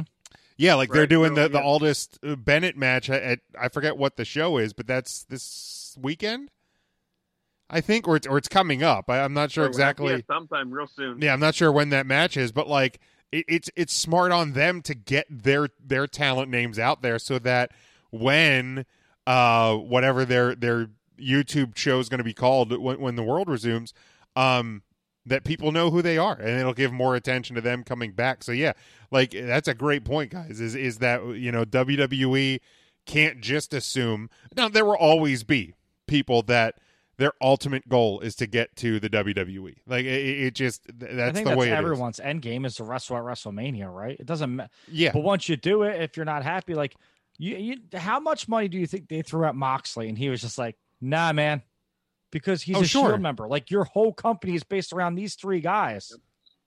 One leaves. Now you can't do anything with the Shield. It's like, right. Then you're going, uh-oh. Yeah. So they threw stupid money at him. And he's someone who said, I don't care about the money. I want to go have fun wrestling. And I think you want to get to WrestleMania, obviously. Anyone who wrestles wants WrestleMania. But after that, it's how do they keep you or how do they... Sure. And that's a big thing, you know? And I think they have the money to throw at people, but I think WWE, we see them start being smarter with their money and investing in the talents that they want to keep rather than just pulling everyone from the indies. It depends. It depends on when Vince starts to feel threatened. Because right now, Vince is probably looking at AEW or all these other companies as like venture capital. Like they're unproven in his eyes. And like, well, I think you need another big name to shift. I think you need another main event talent needs to, and AJ Styles would have been that guy where Vince goes, oh shit. Right. Or it's enough of the upper mid card guys who go and become stars, who elevate themselves up to that next level. Like what Brody Lee's doing, like what the FTR may do, like all of those talents. If Vince feels threatened, he'll get serious. He'll make it a war again. And then, I know we'll be good again, probably. Yeah. But would it though? Like, I think the time of war and competition is done. And that's where I think Triple H has the right mindset of like, play ball together. Like, yeah, but at the end of the day, competition makes everyone a little bit better is what I think. Like, I'm friends with a lot of podcasts, but I'll listen to their show and I go, shit, they are doing that better in this part than I am. I need to step my game up. And it's not a direct shot. They can still get along, but competition breeds like a great product because you're going to pick things and you're going to go, oh shit, they're killing me at that market. I got to step this up instead of just thinking, and then, you know, Vince in his mind, he's still the only wrestling company in the world. Like you won't tell he Vince doesn't do wrestling. No, Vince he does do entertainment. Wrestling. But he makes does movies. He does it, and numbers don't lie. No one's even close to him. Yeah. Still, but if a big name, another big name, and you're right, maybe guys like Sami Zayn or Cesaro and Nakamura go over there. Okay, but like I'm saying, a huge name. Like imagine, and it's not gonna happen, but imagine if Brock Lesnar showed up. Imagine if Orton would have signed. Imagine if AJ Styles. Then Vince has to take it. Oh serious. yeah, because not only did you take Chris Jericho, Moxley, now you're taking another top guy. Yeah, 100%. Yeah, if a legit top guy shows up on Dynamite, then I think things start to change too. Because, and we've always said, you know, on this show that. And other people have said it too. Like Vince McMahon or the McMahons will give every last breath of their being to try and get the WWE to be number one. Like that is their life. Whereas, you know, like, and this is not a disrespect to Tony Khan or the Bucks or Kenny or Cody, but like, especially with the Khans, because that's the money. That's their meal ticket. The Khans are business people. If 18 months from now, AEW isn't getting over $1 million, or when that TV contract runs up and TNT is like, you know, this hasn't been as great for us as we thought it was going to be. What if Omega goes to WWE? Right, and Charlie said, what if Omega or MJF would come over? Like, what if they get sick of it and they, you know, what if Moxley says, you know what, I want to go make more money again and get the Shield back. So there is two sides of the coin, but right now AEW is so new and everyone seems so happy. It seems like a utopia. Give them another year to fuck more stuff up, and then sure. I mean, look at All Out, and we talked about that a little bit last week. Like All Out was a dumpster fight. Now they came back with 2 great weeks of TV. Like They took a shitty situation and they made you forget about it pretty quick.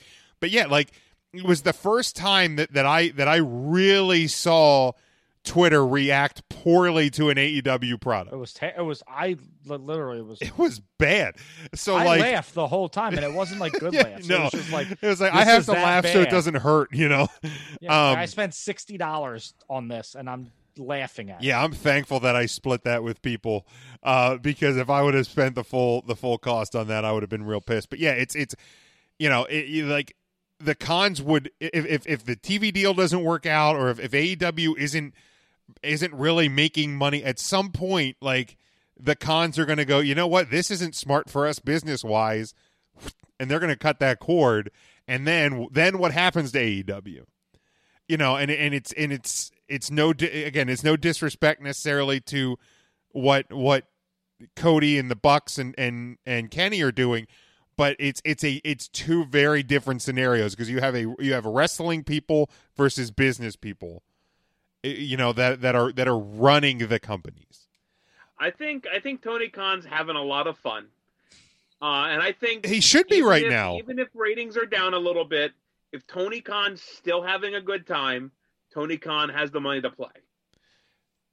Yes, but there could, and I'm not saying there will, and again, for the sake of the wrestling business, I hope that this doesn't happen. But there could be a point where, from a business standpoint, it's no longer worth it to continue. Whether you're having fun or not, there's a financial aspect to it that could no longer make it worth the time. That they're worth more than Vince. So like they are.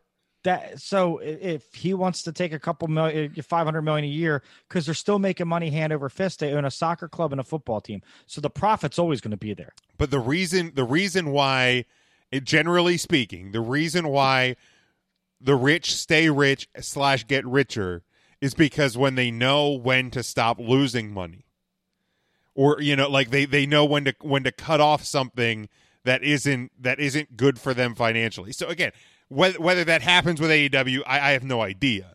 But I'm saying, I mean, they signed a 3-year contract. Sure. Most of their guys are signed a 3-year contract. Let's see, like I said, you got to give it a year.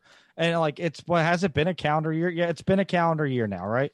October, middle of October is their anniversary. Most businesses that start up, the first year is a wash. You're going to lose money. That's what happens when you start a business. The second and third year is when you have to start turning a profit. And that's going to tell a lot about the company. They're now in year 2. Are they going to turn a profit? Are they going to get more viewers? Are they going to sign more talent to put more butts in the seats when COVID's over? That's what matters. Yeah. Yeah, that's going to be a big thing for everybody. Yeah, especially year 3, because I think what's going to end up happening is if you're looking at the numbers, the books are going to kind of be cooked because your projected year 1 is lower because of what COVID is, which means that your year 2 projection, you're going to change that and lower it because you don't know how long it's going to last. And if we kick out earlier, then we're back to normal and you're exceeding what your projected revenue for the year 2 would be. So it's like how we forecast the budget at my job, right? So like obviously this year no one's hitting budget. It's just not going to happen. Right. Yeah. But it's like next year, is this going to go into next year? Because if it's going to go into next year, you're not going to give us a really high budget to hit, because who's going to hit a 38% budget? Right. But if you get back to normal, then you can set those standards because, okay, you were $600,000 down. This is how you can make it up because life's back to normal. So Right. a lot has to do with what happens in these next 2 to 3 months. Sure. Well, it's like for salary to matter caps in wrestling. in salary caps 2021. in sports too. I Yeah. mean, like in hockey, you know, the Eastern Conference Finals about to wrap up. This season's about to go into their final playoff series. But then you start looking ahead to next year. You know, like I know from like my Capitals, like they're letting Braden Holtby, who is their Stanley Cup winning goalie, test the free agent market. Like Alex Ovechkin is going into the final year of his contract. But salary caps are going to come down definitely next year, but then potentially the following year, because if you don't get fans back in the arenas until let's hypothetically even say halfway through next season, you have an 82-game season, they can get back in at the halfway point. So that still means that, you know, even if 100% capacity, your ownership groups are losing 50% of what they would be hopeful in a season. And you got to think, not even the fans, too. The vendors is where a lot of these places make their absolutely. money. It's like all the vendors have to rent everything's their spaces. Well, guess who's not paying rent right now? Mm-hmm. it's just so it's looking down the barrel a couple of years is going to be very interesting. But yeah, I mean, the scope of the industry is just so very different between what the Monday night, and that's where everybody's trying to compare like ratings and wars, and it's not even close to the same thing as it was back in the day. Jumping to a few of the things, and we kind of touched on each of these a little bit, that the WWE is kind of doing well, and one of them we have seen slowly developing over the last 4 or 5 weeks is this turn of Alexa Bliss and her relationship with The Fiend, and what exactly is happening in her relationship with Nikki Cross and things like that. So I know this past Friday on SmackDown, we see a tag team match, and then Alexa Bliss kind of just gets like this weird look to her face and hits Nikki Cross with the Sister Abigail, and then during the break is just staring into space, looking up at something, and she walks out. So, and I know that there was a new character unveiled on the Firefly Funhouse. I think a lot of people kind of expected maybe that to be Alexa Bliss. It was not. It's a Paul the what is it? Something walrus. I forget Wobbly that. walrus. Wobbly walrus. So good, by the way. But like I'm so invested on exactly what is happening with Alexa Bliss. She's one of my favorite women in the entire company, and what they've been doing between the Talking Smack appearance, the backstage stuff with Nikki Cross, and just like each week she has a few more dreads in her ponytails and like it's these subtle details. You have Ramblin' Rabbit hanging out in the back behind wherever she is in these backstage segments, like these little details. Like I have no clue where it's going exactly, and I love every bit of it. Tim. So like, let's think like end of the line. What if she like gets her own Fiend, and like that Bratz doll that we've seen on all of her stuff is her mask? Love it. Like that would be dope. Yeah, I like that. Yeah, like that's just a thought. Like I don't know where they're going with it. I'm ready for it. Well, I know you're ready for it. When she touched the Fiend's face, you were. It's different now because she's doing it by herself. When she was doing it with Bray, it was different. It just I didn't like the Beauty and the Beast like love story that they like. No, just let the Fiend possess her and be the monster that he is. Or is she controlling the Fiend? Like that's what Issa brought up on our episode a couple weeks ago, and I was like, I didn't even think about that. Like, is she like Sister Abigail is like an imaginary person, right? Or Bray in drag, whatever we're gonna say. But let's just forget about that. What if she is actually the one who now is controlling his mind? Yeah, I mean, it's there's so many ways that this story could go. That it's one of the few times in the last, I don't know, months, years that I've truly had no clue. I think where they're going with it, but I'm invested in where it's going. Mark, what do you think? What's your take and thought on what they're doing with Alexa right now? I'll tell you what, I think it's probably the best storyline they have going right now on any of the shows. And it's doing exactly what it's designed to do. At least for me, it gets me to tune into SmackDown because that is the one piece each week I do watch. I'm going to make sure I catch that on SmackDown. But they're telling a great story with it. I'm really anxious to see where it goes. But yeah, very, very well done so far. Matt, how about you?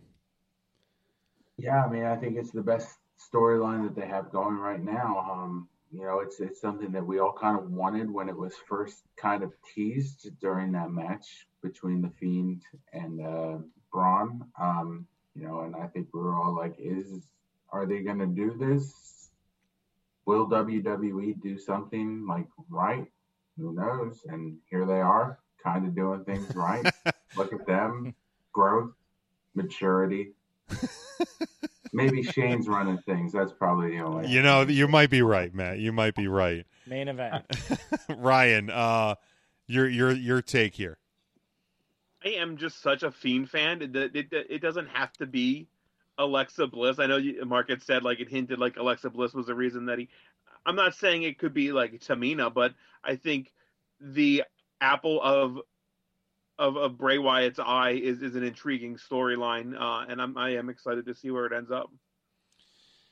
Yeah, like it's and I don't need it to pay off really anytime soon. Like, I think that's been the beauty of this, is that you'll see Alexa kind of go back to normal one week, and then she freaks out and throws the coffee mug on the ground. You don't see anything the following week, and then she hits the Sister Abigail, and you're always constantly kind of looming out there. And I know, at Night of Champions next week, Nikki Cross faces Bayley for the SmackDown Women's title. Like, is Alexa going to, cost Nikki that match? Like, is that going to kind of play into what happens there? Like, there's so many different ways that it can happen. And again, I think that's kind of been the beauty of the Fiend as well, is you don't see the Fiend every single week either.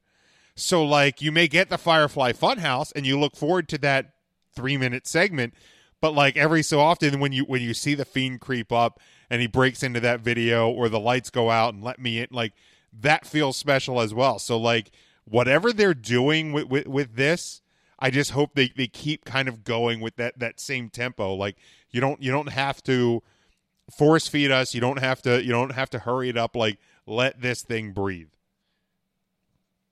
And then the other thing that I think they've been doing well on Raw, like, we touched on how they don't necessarily do a lot of things right on Raw necessarily, but the Hurt Business, and particularly, awesome. And I've said this for months, pretty much in the whole entire COVID era, is they have gotten me to, like, be a Bobby Lashley fan in the year 2020.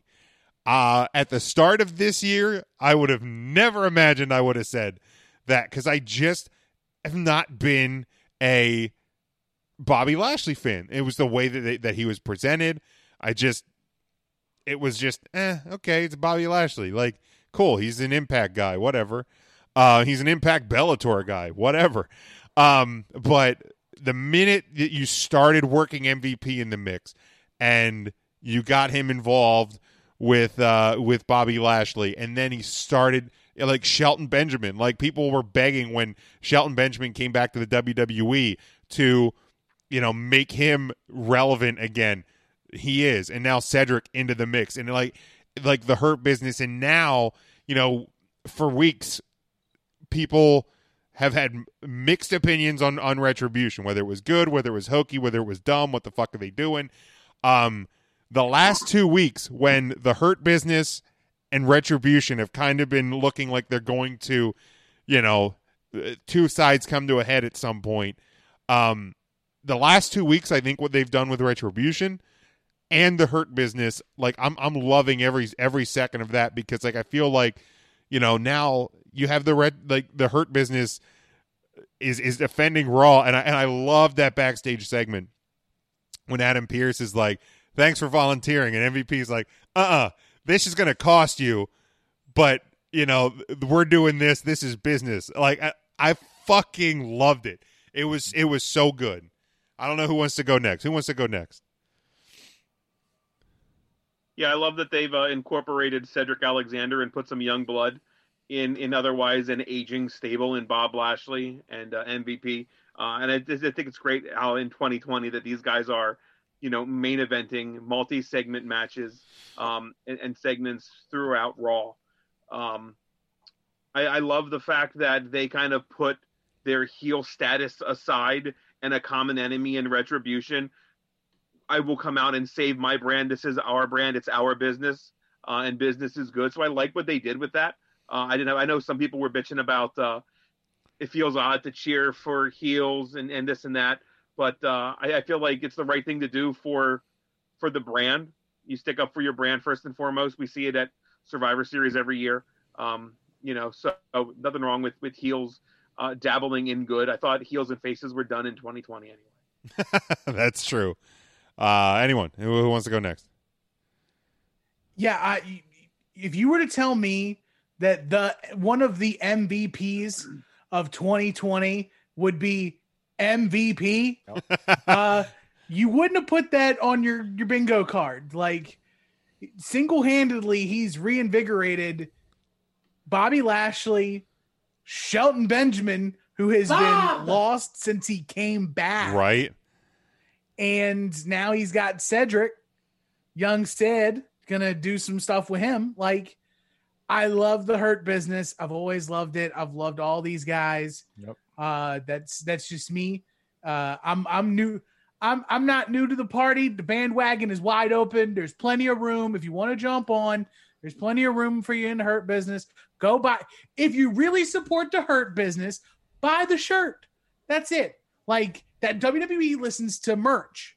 So unless you're Rusev. Even then, like, he got pushes. Like, Yeah, his pushes was elongated because of it. Like, a throwaway thing that became something. But like either way, like, buy the merch, support them, because it's really great. Like, because they're not the Nation of Domination, but they're the Nation of Domination. Yeah, and especially in these times, like a all black stable showing like dominance. Yeah, like really good. Because I've seen like the numerous, obviously like the New Nation. I've seen like the New Evolution, because they're all coming out and like, can we not have to like? And I get like we always try to tie like, oh, this tag team's this or this faction's that, but like, can we just let them be the Hurt Business?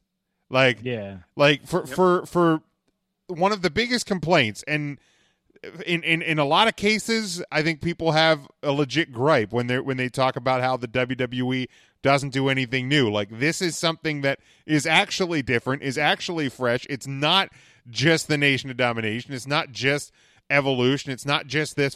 It's something different. So let it be that. Let the Hurt Business be the Hurt Business. And I like that they're like getting people like Cedric. And I hope more people are like, hey, I want to make money. I'm in this business to make money, because that's what the Hurt Business is about. And I think the more people you see, and maybe they add a female to the group, and maybe Mustafa Ali snaps, and he like, just, it doesn't matter who you are. Are you in the business to make money? Yeah. And that's what I get from the Hurt Business. And I love that there's that showdown, because people forget too. Again, wrestling recycles. When the NWO came to WCW, everybody was fighting the NWO. And I think that's what they're trying to do with Retribution. Now, I will be the first to say, if anyone listens to my show, I think it's hokey as shit. I think they totally bobbled and fumbled the first 2 or 3 weeks of Retribution. I think they're bouncing back a little bit. But I think that spark has kind of went out for me. But I'll tell you, when I saw those big dumb idiots standing there and then the Hurt Business start taking off their suits, I'm like, now they're going to get their ass whooped. And I want to see that. And I want to see the Hurt Business give them an ass kicking. And I was hyped for it. I think it was a great ending to Raw. And we can talk about how, I mentioned earlier how that AEW had a different ending to their show. And I feel like the Hurt Business ending Raw was best for business, because now I want to see what they do next week. That is the most intriguing storyline, and only one with continuity that they have going on right now. Yeah, and that's where I also think too, and I agree with you that the first introduction of Retribution, you're like, okay, this is different, and then for a couple of weeks it's kind of like, why did they throw a brick through a window and then walk away? That was broken, and then they walked away. Like, did you not want to go in there? Like, but it was more like the way they were cheering, and I'm like, that's not serious. But like if I'm going to throw something through a glass door and window, it probably means I want to go into wherever I'm breaking. Like, why am I breaking the glass if I don't want to go in there? So, like, if you want to blow something up, why don't you have one of your top good guys? Drew McIntyre gets out of the car and he's walking, and all of a sudden the car blows up behind him. Right. Then you're like, Why did that just happen? Why did they You blow know? up Drew's car? But instead, they're just blowing up an electric plant that's outside. I've never seen a rig like that. It's just sitting in a parking lot once in my. And I've been to a lot of wrestling shows. Never seen a rig just sitting there out back. Yeah. They didn't have that explosion just because they didn't want to concern the president of the United States. With regards to everything going on, still, it's me, it's Matt, cautious optimism. Let's see where they go with this.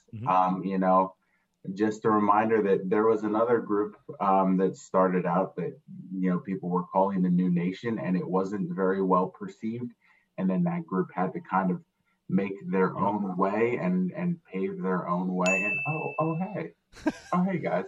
So let's just see where we go with this. I do like where they are going with it. I hated everything about what Bobby Lashley was doing in WWE since the return.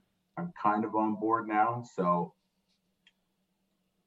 cautious optimism. I think one of the keys to, at least to Retribution, is whenever they are unveiled, and obviously we know that Dijak is part of it, Mia Yim's part of it, Mercedes Martinez is part of it. Like, there's a few that, because of like the wide openness of some of the masks, where I'm just like, you couldn't do a better job covering up faces. Like, Dijak was going to stand out either way, but like by the time we get to that we find out who they are, I think a big key to the success or failure of Retribution is going to be who's in charge, who's behind this, who's behind it.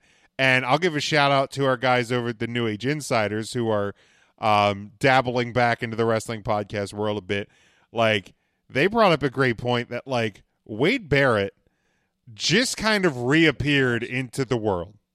Like, he was gone for a while, and like now he's back on NXT. Like, could potentially like Wade Barrett be like the guy who let them in the door and gets these guys into these buildings that for no other, like, that, because they have security. We're shown security on every WWE show now. So like, is Barrett kind of, now that he's back in the mix, part? I don't know. Like, and he has the Nexus tie and everything, but I think the important key is going to be who's behind Retribution when we find out who it is.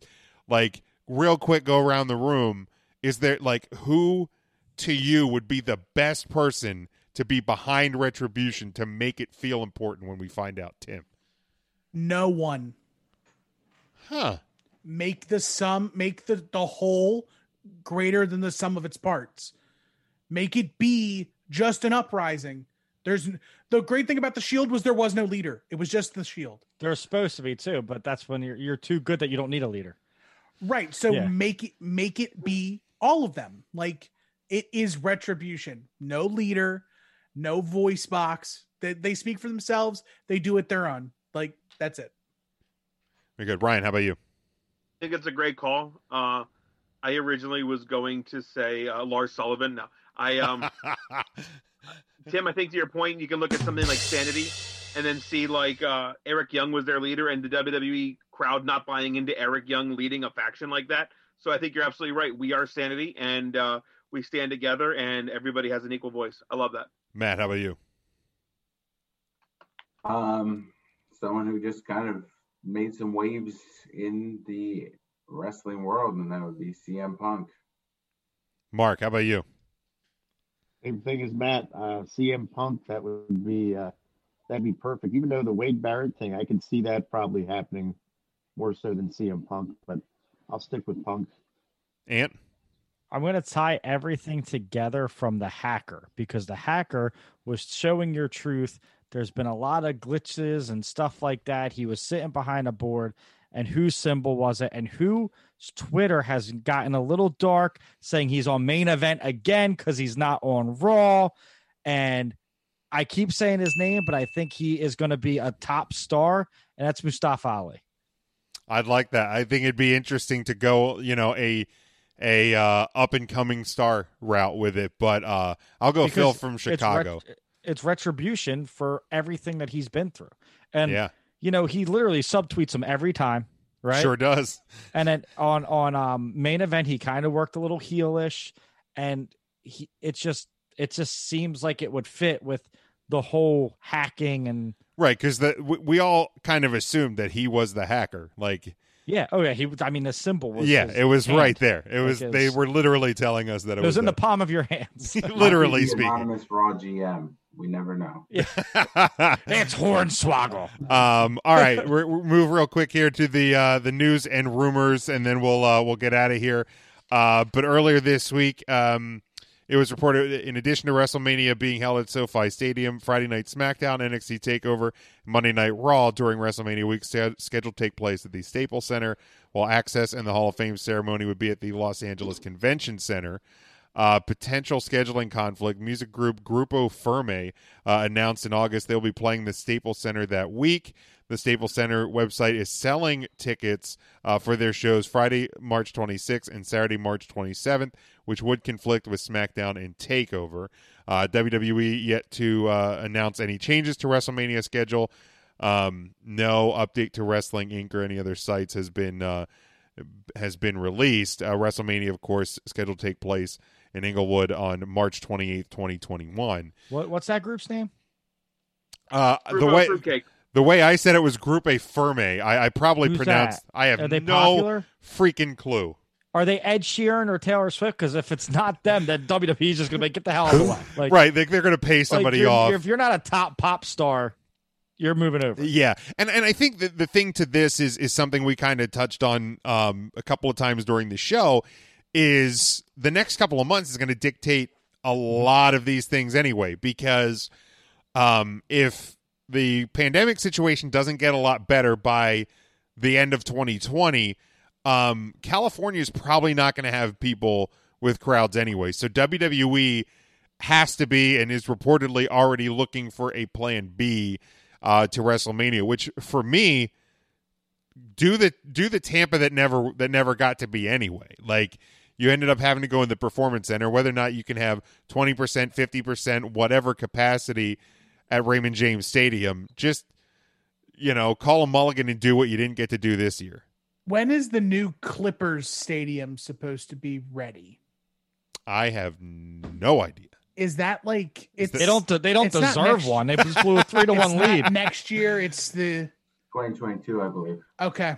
All right. So then, like, Do Tampa this year and move to go back to LA in 2022? Just do it on the East Coast. Do it in Philly, or just do it in the East. Always in Philly.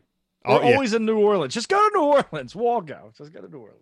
Grupo Firme has 2.66 million subscribers on YouTube. For what it's worth, the WWE has 66 million. Grupo Firme is not playing. Sorry, Yeah. buddy. Yeah, you could be our flow rider this year at WrestleMania. Yeah, Play us. yeah. Move. Taylor Swift. T Swift only has 39 million, so WWE far outbeating Taylor Swift on YouTube. Move Grupo Firma to the forum and get WWE in Staples Center. All right. Speaking of the Thunderdome and crowds and things like that, the Amway Center contract for the Thunderdome expires at the end of October. WWE is reportedly looking at some outdoor venues in the southern part of the country to potentially have Raw and SmackDown each week at outdoor stadiums with limited crowds. What are your guys' thoughts on this? For me, I've enjoyed the Thunderdome, obviously, in comparison to the PC the PC Center. I've gotten into the Thunderdome a few times. The experience is pretty cool. If you can kind of see where you are on the TV spot, but maybe if you can kind of do some mix of the two, because I get it. Like, WWE, just like every company in the world, wants to get back to some form of normalcy and making money on tickets and all of that. So, like, that's why they're looking at this.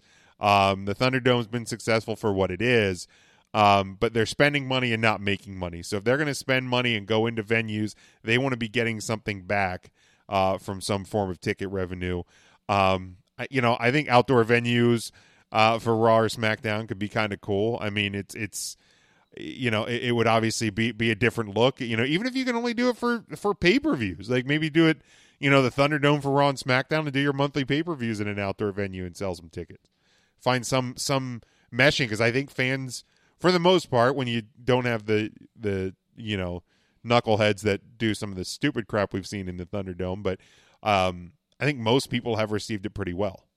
You can have a lot of fun. Go to the beach, bash at the beach, go to the beach, go, just go to random places. Like, you know what I mean? Like, what else could be cool to see outside? Obviously, a beach is like the obvious answer, but Grand there's some, Canyon. Fuck it. Like, there you go. Cool, like wrestle with the mountains behind you. Right. Like, At Red Rocks. Red Rock Rumble. Like, there get you go. some cool shit. Like, Tim's still mad that we didn't get somebody thrown off a boat during SummerSlam. I still think that they'll re-up with the Thunderdome, because as it looks, there's no vaccine coming. Yeah, There's it's not nothing getting better happening. anytime soon.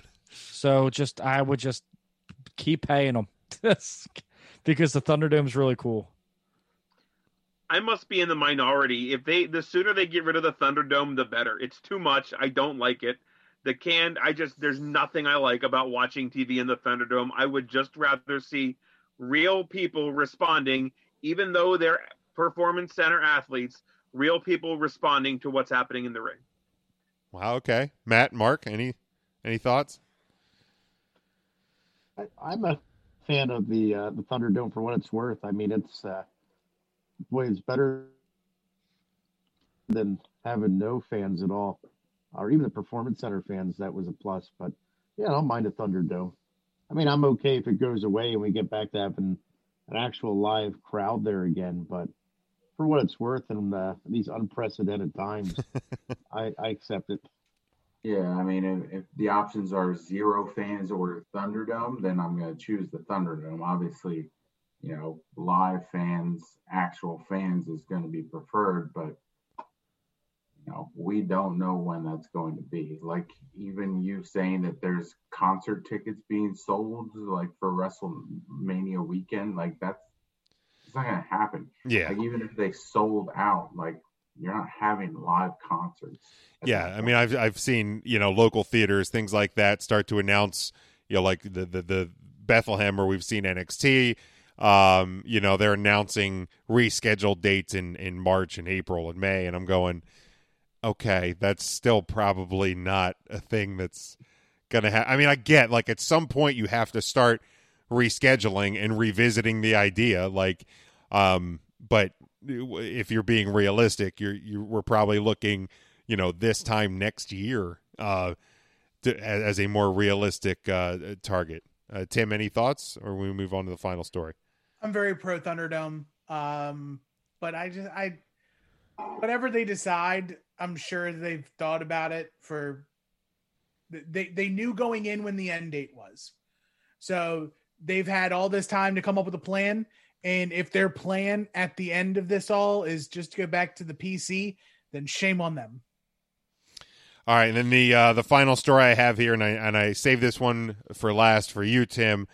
During an interview with BT Sport, Jeff Hardy said that No More Words will be back when there are fans. If there's any more reason to put on your fucking masks and be smart for the next couple months, this should Put do them it. on. He said, no more words when we get to do in front of a crowd again. That was part of me re-signing. I was like, if we get in front of people again, I'd like to use it because I know everybody wants it. He also, in the interview, talked about his desire to bring back Willow, his alter ego from Impact, to have a feud with Bray Wyatt. Nope. He said, Willow's my go-to wrestling persona. So Dream of Mine would be like to do that before he was done. Bring Willow to the WWE universe and feud with The Fiend. So you guys, if any of you guys been on TikTok and seen that video type of where it's like they show one thing and it's like, nope, and the other one's like, yup. Nope is Willow and yep is No More Words. What the hell is even that? You don't get the like, no, hard pass on Willow. Yeah. The Willow thing really missed me big time. It missed me in ROH. It missed me in Impact. Yep. It's gonna miss me in WWE. Yeah, I mean, if you tie Change it with your the paint. Do something. yeah, if you tie it with the Fiend, maybe I can be mildly interested because it's the Fiend. But I'm here for no look more at the words. Fiend and then look at Willow. It's just Well, like, yeah. okay. Willow's mask looks like a starfish. Yeah, it looks like he is going to Mardi Gras. Who the hell is this? Yeah, give me no more words though. Like let's get Definitely. back. Let's get back to having people, and let's get back to like cool entrance themes, and maybe by then Keith Lee will get new entrance music, right, Ryan? You know what? It can't be worse than the shit he has now. All right. Does anybody have anything they want to add? Otherwise, we'll get out of here. All right. Let's go around the room here. Tim, plug anything you want to plug? Be sure to hit me up at Not the Tool Man across all platforms, Instagram, Twitter, Snapchat if you care. Tomorrow, I'm going back to streaming. Twitch.tv/Not the Tool Man. I have a date and many more with Super Mario 64 for the Nintendo Switch. I'm just going to be a degenerate like I was in 1996, except this time I'm 33 years old. And I'm going to do it again. And my reaction speed's not the same, but my passion is. And I'm ready. So, yeah. And if you like wrestling podcasts, you like them a little more retro, Final Wrestling Place, me and my best friend Marcus, we talk about the history of wrestling. And we take things and we put them in either the good place or the bad place. Season 12 ends this week. We are putting head-to-head in our cinematic matches conclusion, Jerry the King Lawler versus Terry Funk in an empty arena match against Halftime Heat. Not the one with the Velveteen Dream, the one with Good The Rock choice. and Mankind. Good choice. So an empty arena final. One match goes in the good place, escorted in by Kevin Nash, and one goes to the bad place, escorted in by the Harris brothers, because they are the worst. That's the truth. Ryan, anything to plug? No, just watch Chronic matches. Matt, how about you? Oh man, how about to have chronic matches? So, I dabble in wrestling documentaries outside of what is on the network. There are a few that I would recommend to our viewers. One is this poster you see behind me, Resurrection of Jake the Snake, very good. The other I just checked out this week, it is You Cannot Kill David Arquette. Very, very good stuff. Check that out. Gives you a little glimpse inside his WCW thing, inside his indie run, his death match with Nick fucking Gage. Like all good stuff. Indie wrestling documentaries as well as pro wrestling documentaries, a little dark, a little tough to watch. So, not for the faint of heart, but still a very interesting watch, especially if you want to get to that pro wrestling side, see kind of the death of WCW. All the good stuff is included in that film, so definitely check that out. Check out our Instagram page. This week we are featuring Noemi Gomez. We are starting Hispanic Heritage Month. LWO for life. So make sure you're following us on there. Other than that, stay tuned to 3 Count Thursday. We might have done a project recently with a company. Maybe we didn't. Ooh, I like the cliffhanger. Intern Mark, got anything to plug? I do. I want to give a happy birthday shout out, if I may, to Kirby the Magnificent Fluffy Dog. Will be turning 13 tomorrow. No kidding. He's going to be a teenager. What a magnificent creature. He is magnificent. He's covered in fur, and he's a good boy. So he'll be 13 tomorrow. 13. So exciting. And 13, he's catching up to Skip. Wow, that's awesome. Let me think what else. This Saturday at Roots Country Market, it's their Saturday from 8 to 3. You can stop by at Roots Market. It doesn't have to be a Tuesday. It's a Saturday. You can go down there and find some great stuff at the flea market. It's always a good time. Hodecker Celery will not be there, unfortunately. Oh, then what's the point? Can you at least get a Rob Sub? Yeah, they're only Tuesdays. Is Rob Subs going to be open? The Rob's is not there either. Oh! Yeah, why bother? no, You know what? too No, much Mark, outside. I'm cutting you off, Mark. Don't go to the flea market. Will anybody be Sorry, peddling it's upset pawpaws? you. You know what? There's a good chance there'll be a peddler of pawpaws, and today is National Pawpaw Day. Of course it is. And practically everybody I talked to didn't know what a pawpaw was and never had one. So if you haven't, go out and get them. They're in season right now. I have also They're, never had a pawpaw. Kind of, Yeah. Never. Yeah, never So- did. Kind of You, a Mark, you tough should have for got you. us some and They're- delivered them to all of us. I want Mark to deliver us pawpaw flavored whoopie pies at some point in the next year. There you go. That would be perfect. That would be perfect. I'll see what I can do. All right, and then our guest tonight, of course, Ant from the Rant Foundation. Ant, let everybody know where they can find you and subscribe to you and all that kind of stuff. Yeah, first, thanks, guys, for having me. It was really awesome chatting with you all. It was a really good time. Keep up the good work. I enjoy your show, so just keep doing what you're doing. Keep being positive. You can find me at Game of Ant on my personal Twitter, at Rant Foundation across all platforms. Our show drops every Tuesday. Patreon.com/The Rant Foundation. We are the show that keeps wrestling real, so join the foundation. All right, yeah, make sure you subscribe to them. There's not a lot of us out in the wrestling podcast world that actually enjoys wrestling and can find some good in it. So make sure you check them out, definitely. And thanks again, Ant, for joining us. Make sure you just go to 3countthursday.com, all of our social media, our YouTube, subscribe to us, share it. You can find our merchandise, you can find our Patreon page and all of that. But all of it, 3countthursday.com. Of course, our home network is NGSCsports.com, and we're glad to be a part of NGSC Sports. But until next week, everybody, stay safe, stay smart, and go for the pin.